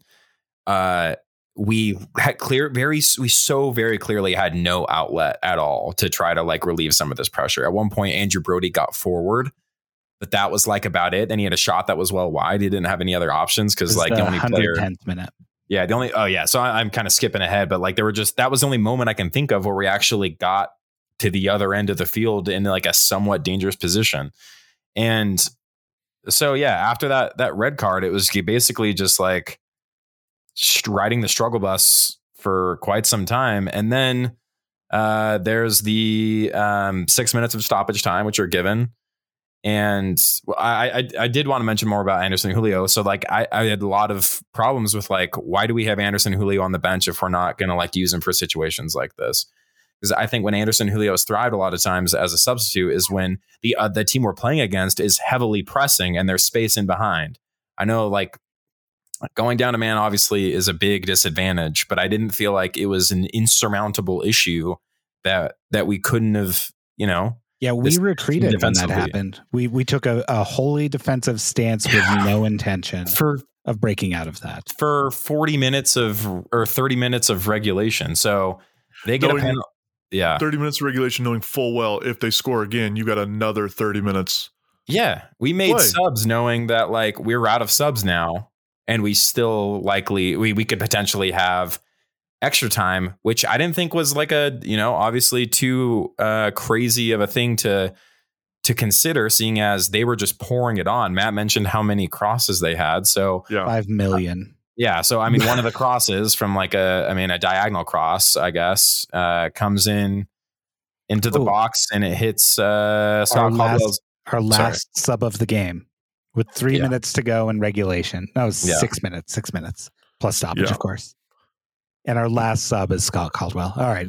Yeah. And then in the box, the cross comes in. He is in a physical aerial battle with a player and he jumps up kind of with his arm a little bit. It looks like it hits him in the elbow. And then, that was Beazer on the challenge. That's the second one is who may have also committed a handball offense. Yeah, that was the one I initially thought they called handball because it hits his elbow. And I forgot they called it on the second one. So Scott Caldwell is chasing off after the deflected ball. And I don't know, he has his elbow tucked in and it hits him kind of in the elbow too. And then they call a penalty, which he turned his back to the ball. I don't know, man. That seemed like a harsh call too. There was already 6 minutes of stoppage for some reason. And they score this in the 93rd, I think, or 94th. Yeah, I didn't feel that it was as harsh watching at home with commentary. Yeah, maybe. I didn't. It was tough to see the replay. Yeah. I remember thinking that it was complete garbage, like just the worst call. But that I feel like was really like RSL glasses speaking. I'm pulling it up now so I can actually double check it. I'm also pulling it up now, and I'm guessing. You can't get a good angle. I don't see a good angle on the highlights. Maybe I can find the actual game and I'll go to it there. It just, I don't know, man. He's like a foot in front of the ball. I don't know like what else he's really supposed to do there, which sucks. Well, that's what I'm thinking is it's like the defenders got to play with their arms behind their back kind of thing. I mean, if he plays behind his back, that's like also where the ball is probably going to hit him. So, I don't know. Like, I got to find this again. So I do think maybe that Nick Besler one combined with that one's more of the handball, if you ask me. Yeah. And I suppose it's possible that that's the one that actually ended up called. Yeah, it wasn't. Again, we're in beer bar, so we didn't have like good audio, but it wasn't very clear to us who the foul was actually called on. Yeah, commentary did have it as Scott Caldwell, but Besler does go up, like hooked his arm over, wins the ball with his arm. Yeah, his arm is in a far more unnatural position than Scott Caldwell, who I thought did a decent job at turning away from the ball, moving his arm in front of his body. I thought at least enough. Nick Besler gets hit right in the elbow with the ball as he's jumping over someone. So yeah. Well, hold on, because there's a yellow card issued on the play, and you got to assume that's for. Yeah, Scott Caldwell got the yellow cards. You got to assume that he was the second guy that got hit with the ball, right? It may have hit. I'm looking at I didn't see this replay. It may have hit Scott Caldwell's left hand. None of these replays are very clear. That one's further away, right? Yeah, that one's further away from the ball. Okay. That actually might have been the one that they call because you can't see it from the angles that they show. And again, we need VAR like actually shown on TV. Literally. Okay, so the first one hits Nick Besler in the side of the head, and then it's Caldwell that runs out, and he kind of turns away from the shot, and it looks like it hits him in the arm as he's turning away from it. These angles are so bad. It looks like, so yeah, I think it doesn't hit Nick Besler in the elbow like it looks like it did. They really only give you two angles on the broadcast. That is so ridiculous. You really can't see that at all. Super far away, yeah. Anyway, so here's what I take away from that. Yeah. You give a team 24 shots. Yeah. One of them might end up with a handball. Like just statistically. Yeah. It's just the kind of you can't even take a screenshot of YouTube TV. I hate this so much. Yeah. It was very much like this is my problem with it. Like I got into it with a few people on Twitter after the game, and it made it seem like I was saying that Rubin was blameless, and I want to make it clear that I don't think Rubin is blameless. Obviously, big dumb decision to do that and get a red card and put your team in that position. But we definitely, from when we made those subs in the 60th minute, that was the beginning of RSL trying to play bend, don't break defense. And then with the rest of the subs in the 73rd and the 84th, we were just going defensive. We were straight up trying to not give up a goal. And that's a really bad way to play soccer. It's a really bad way to play playoff soccer. It's if you're up 2-1 in the regular season and you do that, it's kind of justifiable, especially if you're on the road. I can see that argument because you're just trying to play for a point. If you give up a goal, you're still giving up one, or you're dropping points, but you're still getting a point on the road, and like, fair enough. But this is playoff soccer, and your game so far has been successful at keeping them from scoring because you're able to maintain possession, because you're also creating scoring chances, and because you're playing your version of soccer, which is generally pretty good at defense. And now you're suddenly going zero offense whatsoever, almost no possession, and you're just simply conceding the fact that they're going to have 100 opportunities to score a goal. And if you're going to give a team 100 opportunities to score a goal against a team that generally throughout the whole season has been pretty good at scoring goals, like, they're going to get a goal. And the fact that they got a goal on kind of a goofy penalty in like the 3rd minute of 6 minutes of stoppage time, like, doesn't negate the fact that that's really bad game management, because now you gave up the goal you didn't want to give up. And now you have to play 30 minutes of extra time doing the exact same thing, only now with more tired players. And also, if you don't allow a goal during that 30 minutes, you're not scoring a goal in extra time with those players on the field. Like, it's not going to happen. You know that's not going to happen. So you're not going to win it in extra time. Now you have to take penalties with these players. Yes. And the only guy, there's 2 guys on the field that have ever taken penalties before, and it's Justin Glad and Marcelo Silva. And I mean, maybe there's a few others that I'm not remembering, but maybe like, Tate Schmidt took some in college, or like you're not going in with your guys that are penalty takers at all. Yeah. Like once you took Paulo Ruiz off the field at a goal. Yeah, exactly. Once you took Paulo Ruiz off the field, the only guy, I mean, Nick Beasler may have taken penalties in the past. Maybe. I feel like he probably took one last year, but yeah, it's Glad, it's Silva, and that's it. Everybody else is the first timer at the penalty spot, and you need to plan for that. You need to plan for that in the playoffs. You can't take off all of your offensive players, completely concede all possession and all attacking opportunities to the other team, and then say, "Oh, we got hard done by the ref."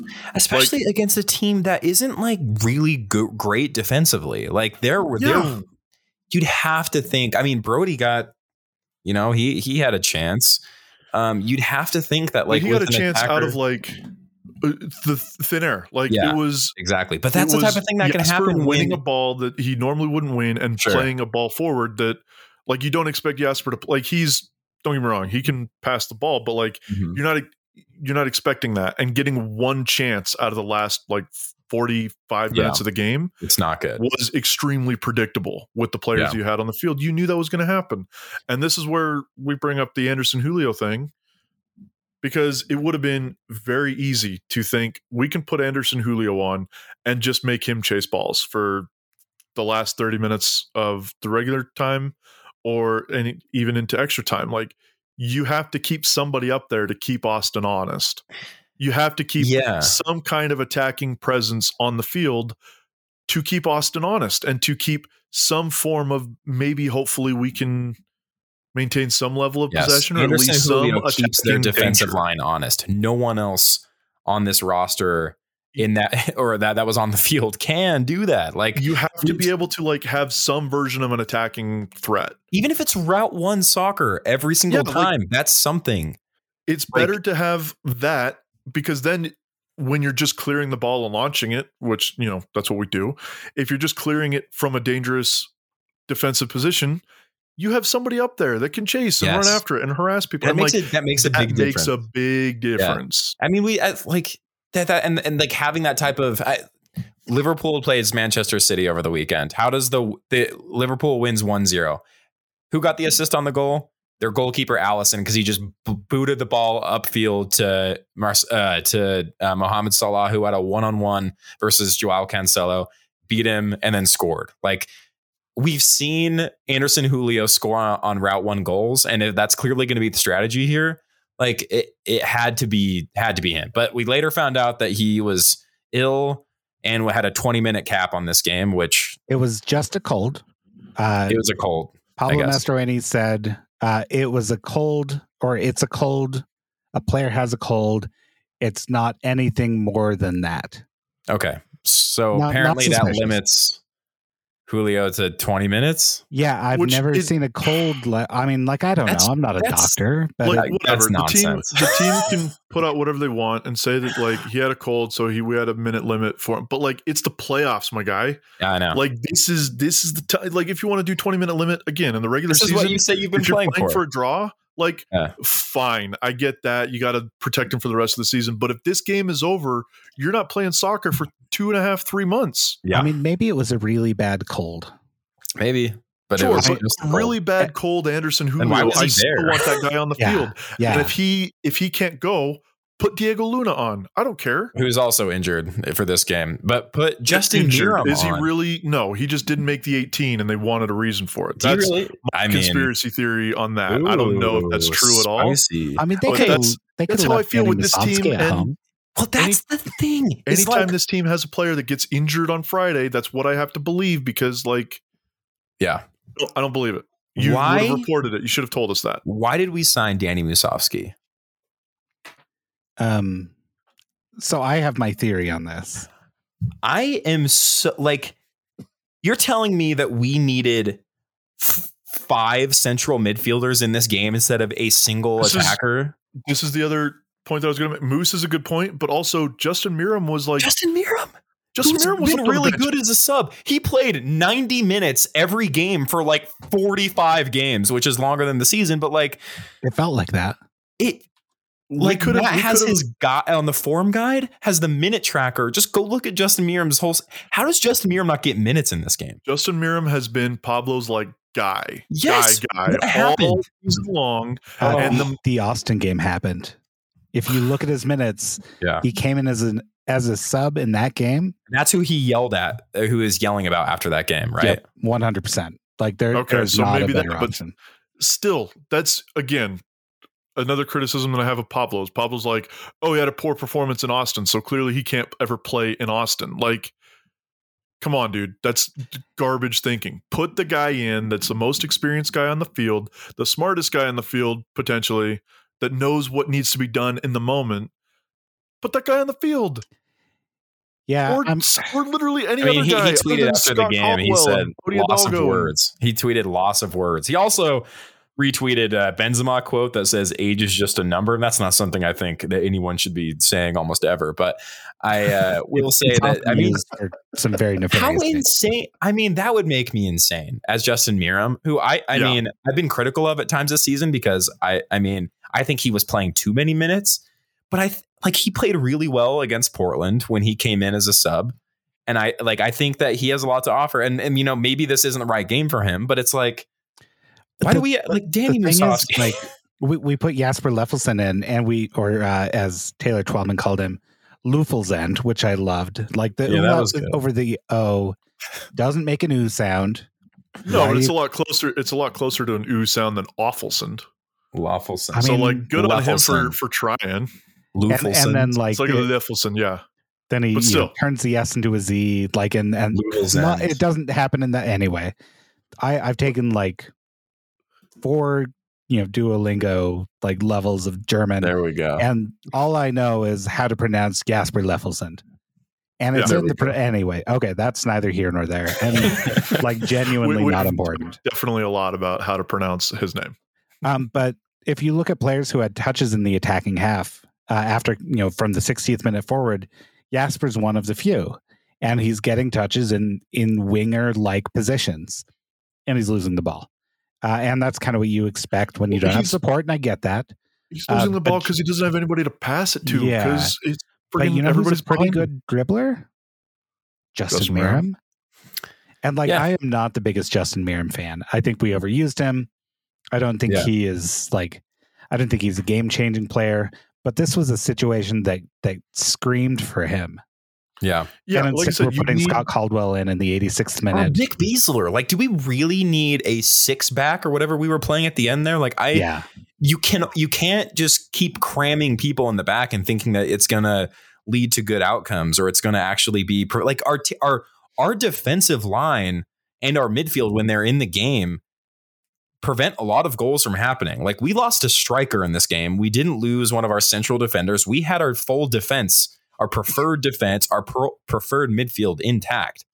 And we didn't trust what has been working for this team enough to just roll out a 4-4-1 and just keep doing what we initially started this game doing and playing the game that we wanted to play. We were so reactive.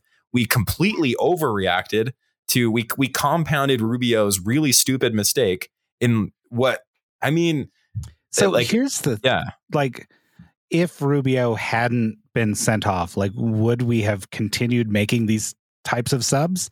No, potentially. I think we would have. I don't see any alternative here.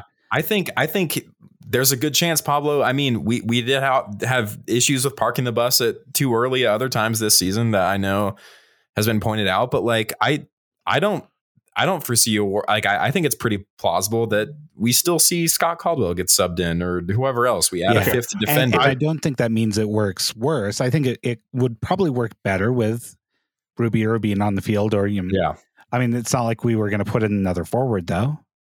We were in a retreating mode before that red card. Sure. And the pattern continued and amplified. And that's where I don't know. I don't believe we had options. Pablo. I'm pretty critical of Pablo all the time, but I can't believe in my heart of hearts that Pablo would have made those subs at the 60th minute if it wasn't for the red card. Yeah, that's fair. I think the could time see it was earlier. In the last 10 minutes of the game being like, okay, good boys, batten down the hatches. Yeah. But I think Rubio Rubin still was not long for the game at that point. He would have probably come off at the 60th minute anyway. And I got to believe that he would have put on like a Justin Miram or like an Anderson Julio in his place. Yeah. So I'm pulling up. I got to believe that, because if I have to believe that he would have taken off Rubin at the 60th minute for Bodie Hidalgo or something like. Yeah, I'm or pulling Nick up. Beasler, like that's would drive me up the wall. All right, I've got our pressing numbers up because like that's the thing that'd be most impacted, right? Yeah, by the lack of another forward. And defensive. I was looking actions. at possession numbers, and they're also incredibly disheartening. So we ended with 110 press attempts, 22 successful. Austin had 111 press attempts, 27 successful. Very similar numbers. Mm-hmm. I don't know. Like we played no pressing game. Can you look at the pressing like by the minute?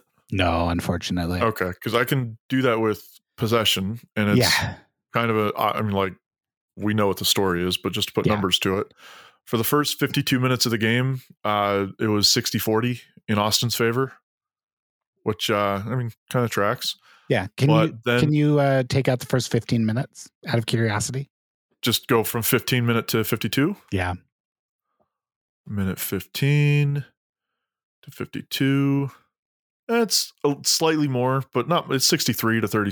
Okay, 30, 64 to 36. So 2/3 possession generally.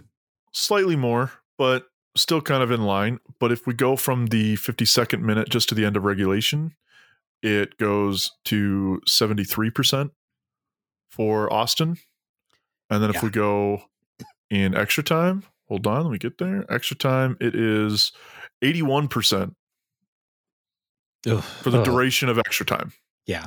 And 81% to Austin. Like that's what we're doing. I know Pablo's not a possession guy, and I get that. I don't think that was like, I don't know. If I look at this game, so one stat that did jump out to me, I'm trying to be generous to or charitable at least to Pablo here.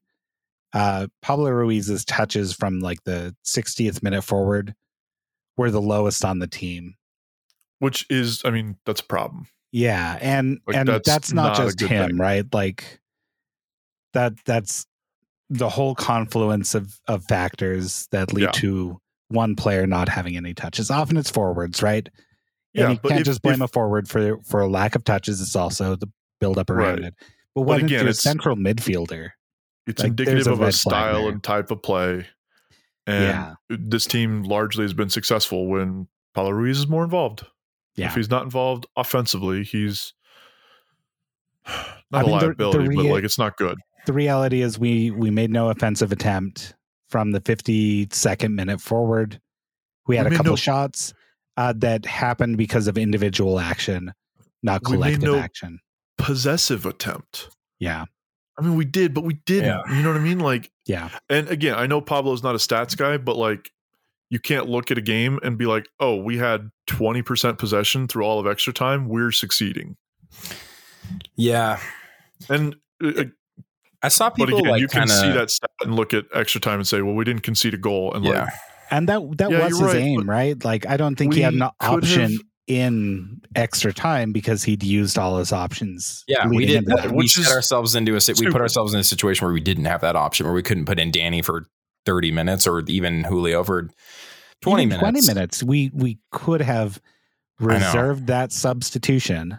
You could have avoided the whole extra time thing altogether if we had just attempted to maintain possession for the last 30 minutes of the game. But like, I mean, like Matt said, like not to do a complete counterfactual, but it's like you just put yourself in a better position for extra time to not have to do 30 more minutes of the same thing. If you just like say we save a sub, we still give up that penalty.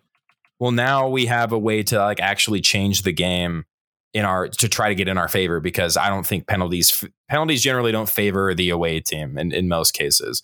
And As we saw, we took some of the worst penalties that this team has probably ever taken in a game. So yeah, again, they super don't favor the team that doesn't have any experience taking penalties. Yeah, the away team, or no experience, players, right? Yeah, no one who's used to shooting a ball at a goal other than with their head. It's like, yeah, it was so brutal. And I saw people talking about like, oh, this felt like a microcosm of the season, and I was like, yeah. And then I started thinking about it. I was like, man, started out really strong, kind of against all odds.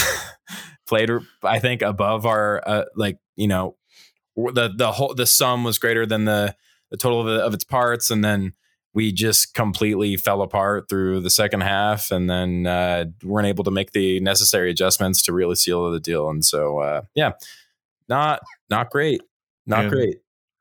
A lot of our problems throughout the game and throughout the season were problems of our own making.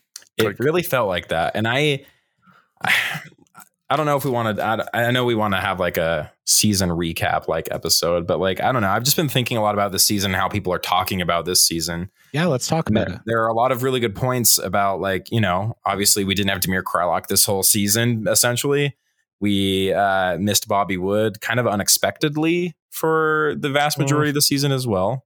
Well, unexpected in some senses. Unplanned, certainly. I'm going to be a little bit of a you jerk can be about cynical that. about that. That's fine. Just FYI. And like I think it can be said that this team, especially at the beginning of this, well, specifically at the beginning of the season, the first half of the season, was performing better than I expected based on this roster. I think it's really fair to say that this roster this year is pretty definitively definitively worse than the roster we had last year. We added some players. We lost really important players, both to other teams and to injury. And I was very pleased with what I was seeing at the first, portion of the season. We all felt like it wasn't really sustainable. And I feel like there are a lot of variables as to why. I think ownership has not proven that they are willing to spend money on players. And I think that's incredibly clear so far. And I don't know how anyone can dispute that. I know we want to give time for them to settle, but there've been people here. We've had our head coach has been in the organization for some time now. Elliot Fall has been here a long time. Rob Zarkos has been here a long time.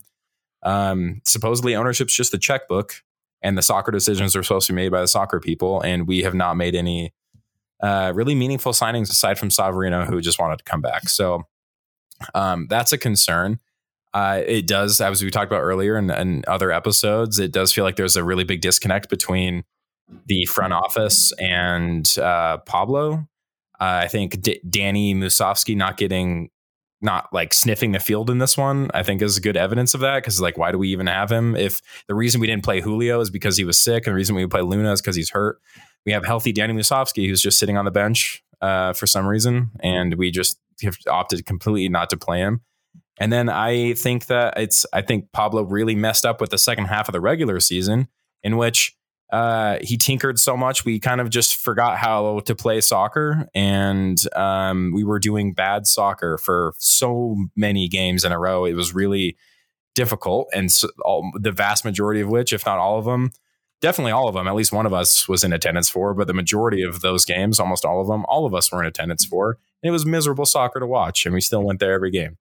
So that's a thing. And then we just have a bad roster. And then we had players just underperforming. And so it's like all of those things I think are true.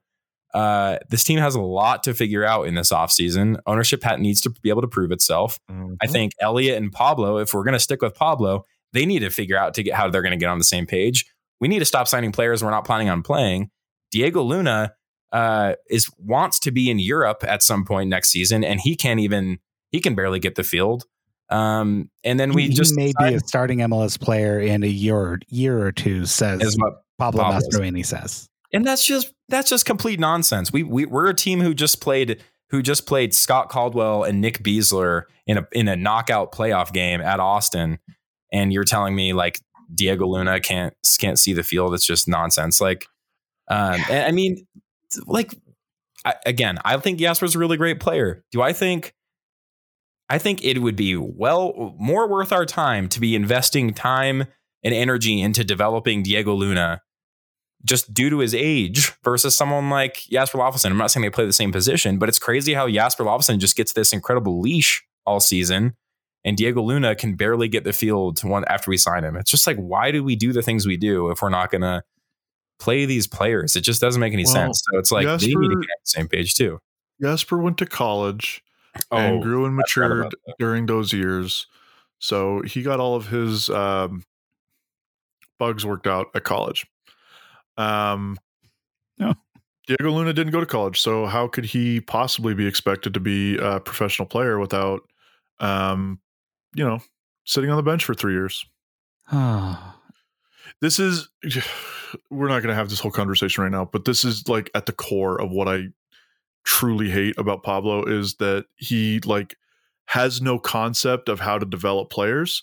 So he doesn't want to develop players because his whole thing is we need to win the game today. And the way that we're going to win the game today is by playing the players that are the best or whatever. But we're not at all going to give anybody a chance. We're not going to at all account for the possibility of having a weak link on the field that's going to help us win games 2 years from now or make money 2 years from now. We can't account for that because we need to win the game today. And if you're not ready to win the game today, then you're not going to see the field, which is just a really, really, really crappy way to be a head coach of a professional sports organization that signs 14-year-old kids in the hope of like potentially turning these players into professionals one day or into a profit one day or something. But if he had the option of playing Jude Wellings at any point in the season, he would absolutely not do it. I mean, he had the option and, gave Hazy Orozco like 3 chances or whatever. And then he gone for the rest of the year because of a bad game that was on everyone. It's crazy that Hazy's 18. It's not like he's one of these 14-year-olds. It's like what is the point?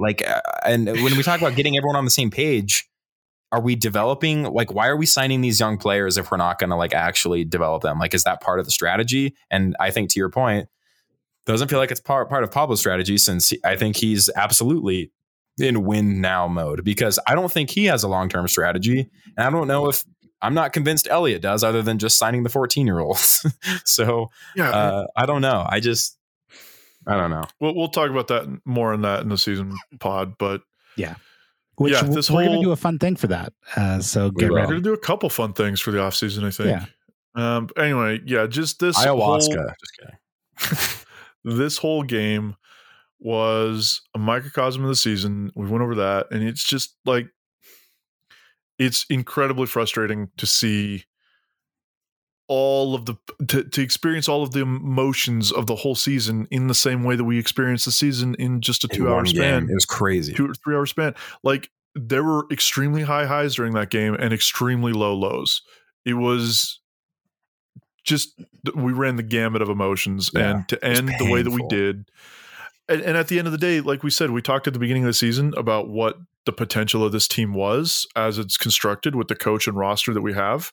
And I think at the beginning of the season, we all kind of agreed that it was bottom of the playoffs, bottom of the Western Conference in the playoffs was kind of our ceiling. 5th place, I think, was the ceiling.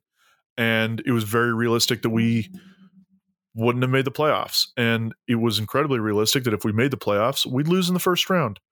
And lo and behold, it's exactly what happened. And it's just, if we have to deal with another season of this, of this being the team being oh no, it's a championship roster, and it clearly isn't, and we just do this all season again.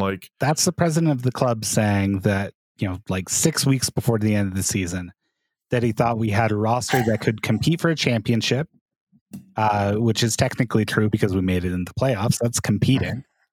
And every game is competing for and that we could that the roster and coach were good enough to have a home playoff game and host MLS Cup. That's what I don't like. It's just not true, and I'm not gonna sit and stand for it for another season like that. It's so annoying to constantly have to pick between are they just being dishonest, or do they actually really believe this? Which I don't know which one is worse. I'm pretty sure if they actually believe it, that's worse. I'd rather John Kimball be lying when he says that than him genuinely believing that we have a roster. I have to believe that John Kimball is lying. Yeah. That John Kimball is trying to sell tickets to a game. Yeah. And if he's just trying to sell tickets to a game, I get it. But like, also, don't be putting John Kimball on the radio looking for like honest analysis. Just say, hey, we're going to have a commercial with the president of RSL for the next 30 minutes. And like, that's fine. But is it crazy? I mean, it's a normal soccer president, GM, etc. thing to say that we're saying we're trying to constantly improve this roster. Like that's not an insane thing to say. It's completely normal for an organization to come out and be like, hey guys, we're not there yet. Like they'll phrase it a lot better than that. And good for you. But it's totally normal for a team to come out and say, this is not what we want. And to be honest about where they are at in roster construction and the performances over the course of the season. It's incredibly normal for a coach to say those things, for players to say those things, and for front office members to say those things. And the only people that we had saying those things this year were some players sometimes. Yeah. And so Aaron Herrera, notably. Aaron Herrera is the one that's at the forefront of my mind. Yeah. And Justin Meram occasionally too also called out the team for having really bad performances. And not to have this whole conversation again, but it's completely normal for fans of the team to also be holding them to a higher standard than good enough. Like, because it's not. And that's the summary of the whole season is like, we all saw this coming. And there was definitely a lot of fun had on the way, but this game was the result of this game was completely predictable. So I do want to talk about one thing about this game that I would not have predicted at the beginning of the season. Okay. And I think I should probably eat a little crow here, not a lot. I don't think crow seems very tasty, but and that's Sergio Cordova scoring a really good goal and then a pretty good penalty. And the back half of his season has been very good. Yes. And we gave him a lot of stick early on. He had a rough Portland game, I think. Yeah. And rough games happen to strikers, right? And I get that. Yeah. But from week 17 forward, he's scored 1, 2, 3, 4, so in the last 17 games. So 17. Okay, so half the season. So he had let's see. Yeah, he had 6 goals, 8 goals if you include the playoff goals, and you count those, but you don't count them in like season stats. But he had a good run, and I thought he would not get there. And credit to Cordova and I guess the coaching staff for getting him into a position where he was a strong goal scorer. Now, not a great goal scorer, but scoring a goal every other game is generally pretty good for MLS. And if that pattern were to continue, like that's a great spot to end in. Yeah, agreed. So, I just hope that the team doesn't look at that and be like, oh, good, we don't need to improve upon that, because that's definitely something that, like, especially for me, I've been harping on it all the time. Like, you should be looking to improve every position on the field. Obviously, there's some that need it more than others, but you should be looking to improve and to push people to improve by signing at least players that are just as competitive, to create that competition, to create players working hard day in and day out to try to be better than they are. And like, that's all roster construction stuff that we've been over and over, and I don't want to rehash it again, but oh my goodness, we need a better roster. Yeah. No, I agree. But for a sub $1 million striker, I don't think I can get much better. Not bad. Yeah. Agreed. Like, I will eating crow on Cordova's second half of the season, which was weird because the team was doing worse, but he was doing better. And I think the entrance of Savarino into our team, I think definitely helped played a part in Cordova quite a bit, because we had somebody who could pass him the ball really effectively. Mm-hmm. So yeah, I mean, he's making less than Julio, and Julio can't play 20 minutes in a freaking playoff, in an elimination playoff game. So it's like, and I don't know if I'm being unsympathetic to the cold thing, but I'm just like so bugged that, like, I mean, it feels like something more, right? If it's not, then like, come on. Again, this is why I go back to the Diego Luna thing. It feels like it's coach's preference, and the people that have to defend it online, or just coming up with reasons to be like, oh yeah, Pablo made the right decision because of XYZ thing. Put in Danny, man. Like literally, why did we sign him? If he can't get minutes in that situation, it's just unbelievable. Yeah, agreed. Real kind of tough all around. But tactical retreat. What can you do? What can you do? I know what you can do, but never mind. Not that. It was going to be a little bit more censored. Yeah, don't make me do more work, Trevor. I already have to splice together things. I'm not going to. Anyway, so are we finished with I lost track of the doc. Is there more things we need to talk about from the doc? No, we pretty much got it. It feels like such a weird way to end the season. Because like all that build up to lead into what, nothing. It was just and to take on 60 plus crosses for nothing. I don't know. The team, I will point this out because this was pointed out to me at some point this season. I'm not naming names, but somebody pointed this out that this team has a really, really butter knifed record of playoff when they get into the playoff. I think it was 7 of the last 8 playoff appearances for this team, which is going back like 10 or 11 years, I think. 7 out of the last 8 times that we've been to the playoffs, we won the first round. Yeah. And we didn't. No, and like, that's not like that kind of stat is like, it was brought up to me as like a something to hang the hat on, because like we were the only team in the league that had that kind of like playoff record. Every other team, even like the best teams in the league, the top of the table all the time teams, don't have that kind of record. And so it was posed as like, if we get into the playoffs, we're getting into the second round, like for sure. And I was like, yeah, I mean, it's a different team this year with a different coach, so you can't say that. Yeah, here's the big, like the weird thing about the last 2 first rounds of the playoff for me. So we've been completely outgunned in both, and we didn't have we can look at the Seattle game and we see echoes in the Austin game. Yeah. Right. Except we had shots and we scored goals. Yeah. But there was like that, I don't know, that lack of explosiveness at the end that we made it out that time, and it was great and exciting and fun and ridiculous. And one of the weirdest playoff games I've seen. It's exciting and fun. Also one of the weirdest playoff games I've seen, because I've never seen a team retreat quite so much after being so dominant in like the beginning. Like Austin I believe they have a worse home record than they have with away record. Correct? Yeah, let me double check that, but I believe so. It's either very close. Going into that, they have a terrible home record despite being a very good team. Like they have a lot of points this season. Very bad record at home, and we very clearly saw why. Like they seemed, I don't know what it is about playing at home. I know we got like completely trounced last time we played them. Despite last time we played them, which is the game where Pablo freaked out after. We played really well until they subbed in Gite, and then they just smoked us.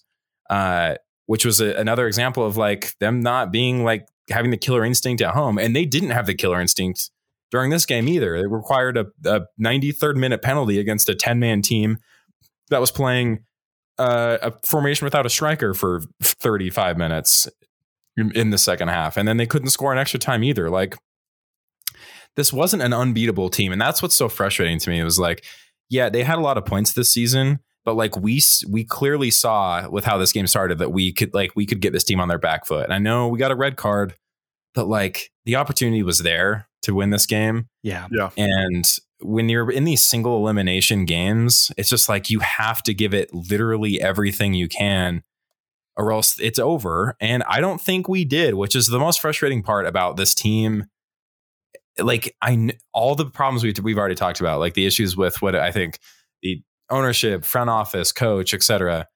And then the like this roster itself, it's like I somehow still feel when I'm watching this team is that like we can be better, because I know we can be. We saw it at times this season where I thought we played really well. And so I know what these players are capable of. There are players who played last year who were really good. Who we didn't see play well this year, Rubio Rubin, until like the last 2 games of the season until his red card. It's like, I know this team is capable of more, and that's why I'm so critical of like these performances, is because I just think it's like this is a game we should have won. Before the game I probably wouldn't have said that, but I felt good before the game. We came out swinging and we knocked him in the face twice, and then we just let it slip away, and completely, I think, unnecessarily, and it was a matter of our own undoing, which is so frustrating because we should be playing another game this week. So but how many times have we said that like throughout the season, like this was a winnable game? Yeah. I mean 15? Maybe not 15, 10. I mean, how many games did we draw at home? How many games did we lose at home? You know what I think, honestly? On the road, did we give up leads? Like, you don't have to look it up, Matt. We're not like digging into actual numbers here. I'm just making a general point. This team, I mean, if I'm going to wear these glasses, I have to dig into actual numbers now. There's so many.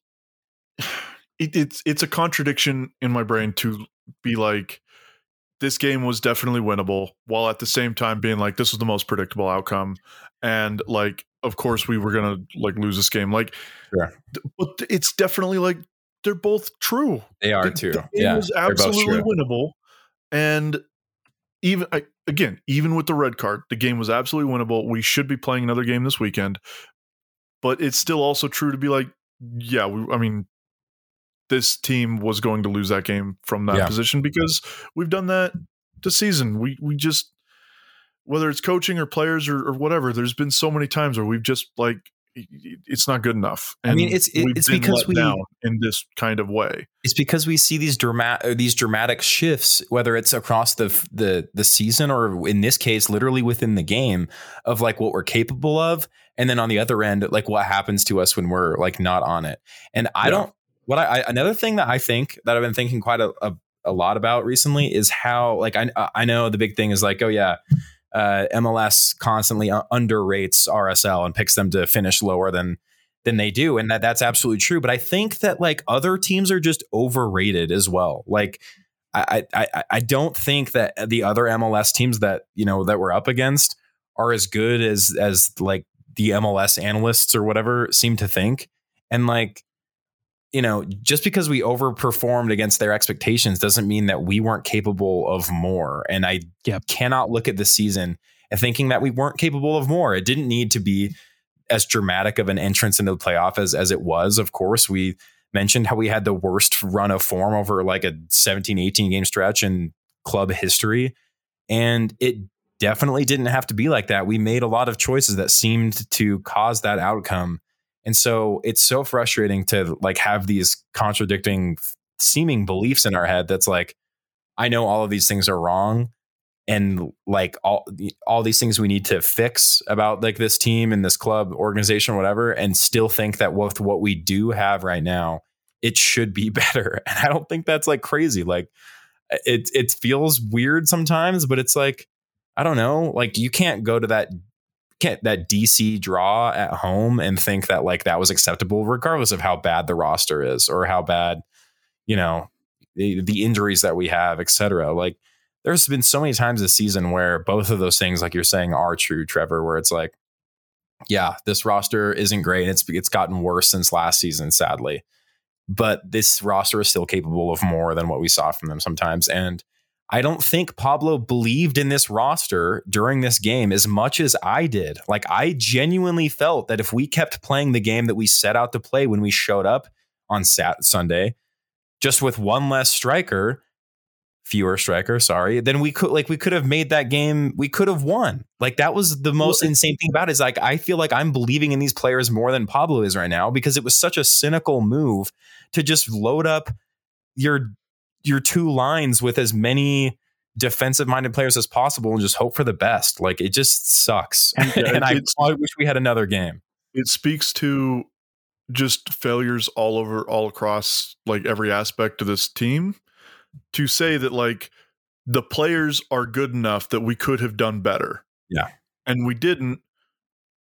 that's a failure. And the season, like the coaching could have been better in the final game and in several other games. We should have beat DC, and like that's a failure. It's just like it's a string of failures all across the board, from the players to the coach to the roster construction to the front office. Like it's just so many failures that just compound each other, and that's what's really frustrating. Is like it seems, of course, we're like armchair quarterbacking this thing a week later, but it seems like we could have had a better roster. We could have played better. We could have done smarter things. We could have made better decisions, like individually from players and also from the coach. Like, and it just seems so easy that for those decisions to have been made, because we've seen the results throughout the entire season. And it just seems like nobody's learning the lesson as you go through the season. Like, yeah. Anyway, season's over. We'll be back next year. Go team. We're going to keep going. Yeah. Are we going to pod during the World Cup? We should do that. Yeah. I don't. I mean, are we going to pod about the World Cup? Is that what you're asking? We're going to watch John Carpenter movies and compare them to... you not want to talk about the World Cup, Trevor? I'm not going to watch it. You're not? Probably not.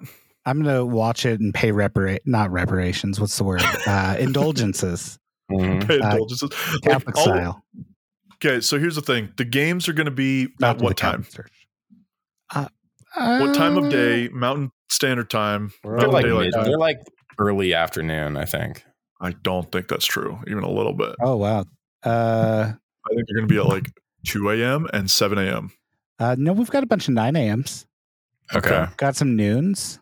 Yeah, I told you. Some early 8 afternoon. 8 a.m.s, but we also do have a 3 a.m. in Group C on... How is that? How can we have both a noon game and a 3 a.m. game? How is that even possible? Is it broadcast time, or is that when the actual games are happening? That's when it's actually happening. Got to be live. There's no nightmare. How is that possible? Because it's in Qatar. It's on the other side of the world. Yeah. No, but how can you play a noon game and a 3 a.m. game? How can you make it 9 hours apart from each other? Oh, because they've got to do games in the morning over there, because they can't do them in the middle of the day because it's 120 degrees. Oh, so we're talking morning or night games, and we're looking at the equivalent between those two things. Right? That's my guess. I have no idea. I'm not doing the math. Gross. But either way, my point is, I'm going to be watching. The times are, for me in my profession, the most inconvenient thing in the history of the world. Yeah. Like, I'll watch games if they're on Saturday or Sunday, maybe. But also, I just generally have moral feelings about this World Cup. Sure. And what it represents, that like I don't care about this World Cup. Like, yeah, whatever. The whole thing is just such a bummer, and I don't want to be constantly reminded of how big of a bummer the whole World Cup is. This go around, I'll get excited about it in 4 years. Our group stage games are at noon. Okay. Did you see that, weekdays? I didn't, but that's November. Sorry, I mean, Trevor, I am sympathetic to your view. I unfortunately have to keep watching this garbage. Yeah. But also, like I said, besides that, like I can't watch games in the morning or at noon. I can't do it. 21st is at noon against Wales. 25th, which is the 21st is a Monday. 25th is a Friday. That's at noon against England. Hold on. We've got the perfect solution for you here, Trevor. It's been staring us in the face the whole time. You have a cold and you can only work 20 minutes.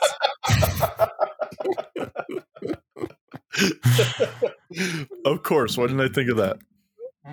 There you go. You can have that one for free. Wait, Matt, where did you see we had a 3 a.m. game? It's not the U.S. It's just... Oh, there is a 3 a.m. game. I see. Okay. There are quite a few at 3 a.m.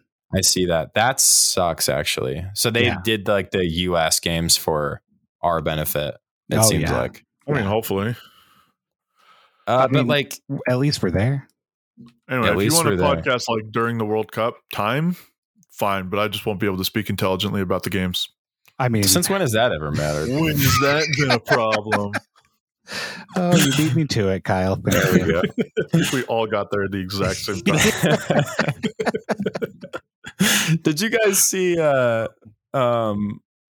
this is so funny. This is completely unrelated. Did you guys see that there's been a battle between the Jazz and the Apple Corporation about who owns the take note? Yeah, the take note. It looks like it came back to the Jazz, right? The Jazz got it back. Nice. That's really funny. So now Tim Cook just has some tweets With about take note with it had an apple. You know how like Twitter does like the little icon, the hash flag. Yeah. Yeah. So the Jazz got it back. So that's pretty good. Very cool. Win one for the good guys. Yeah. Ryan Smith tweeted, now we're really ready for tomorrow night. I'll be actually at the Jazz game tomorrow, funnily enough. I really hope they lose. Why? The Jazz need to lose every game this season. Okay, that's fine. And I mean it as a good fan in this case. We need Victor Wembanyama, the 7'3" phenom that is essentially, if you crossed Kevin Durant and Kareem Abdul-Jabbar, it's insane. What a player. Okay. I'm convinced. When does the regular season actually start? Tomorrow. The NBA game started. The actual NBA season. Yeah, the NBA season started today. Jazz's first game is tomorrow. Okay. Somebody responded to Ryan Smith, said, I'm once again asking you if I can have the Donovan Mitchell and Rudy Gobert mannequins from the team store. That's so funny.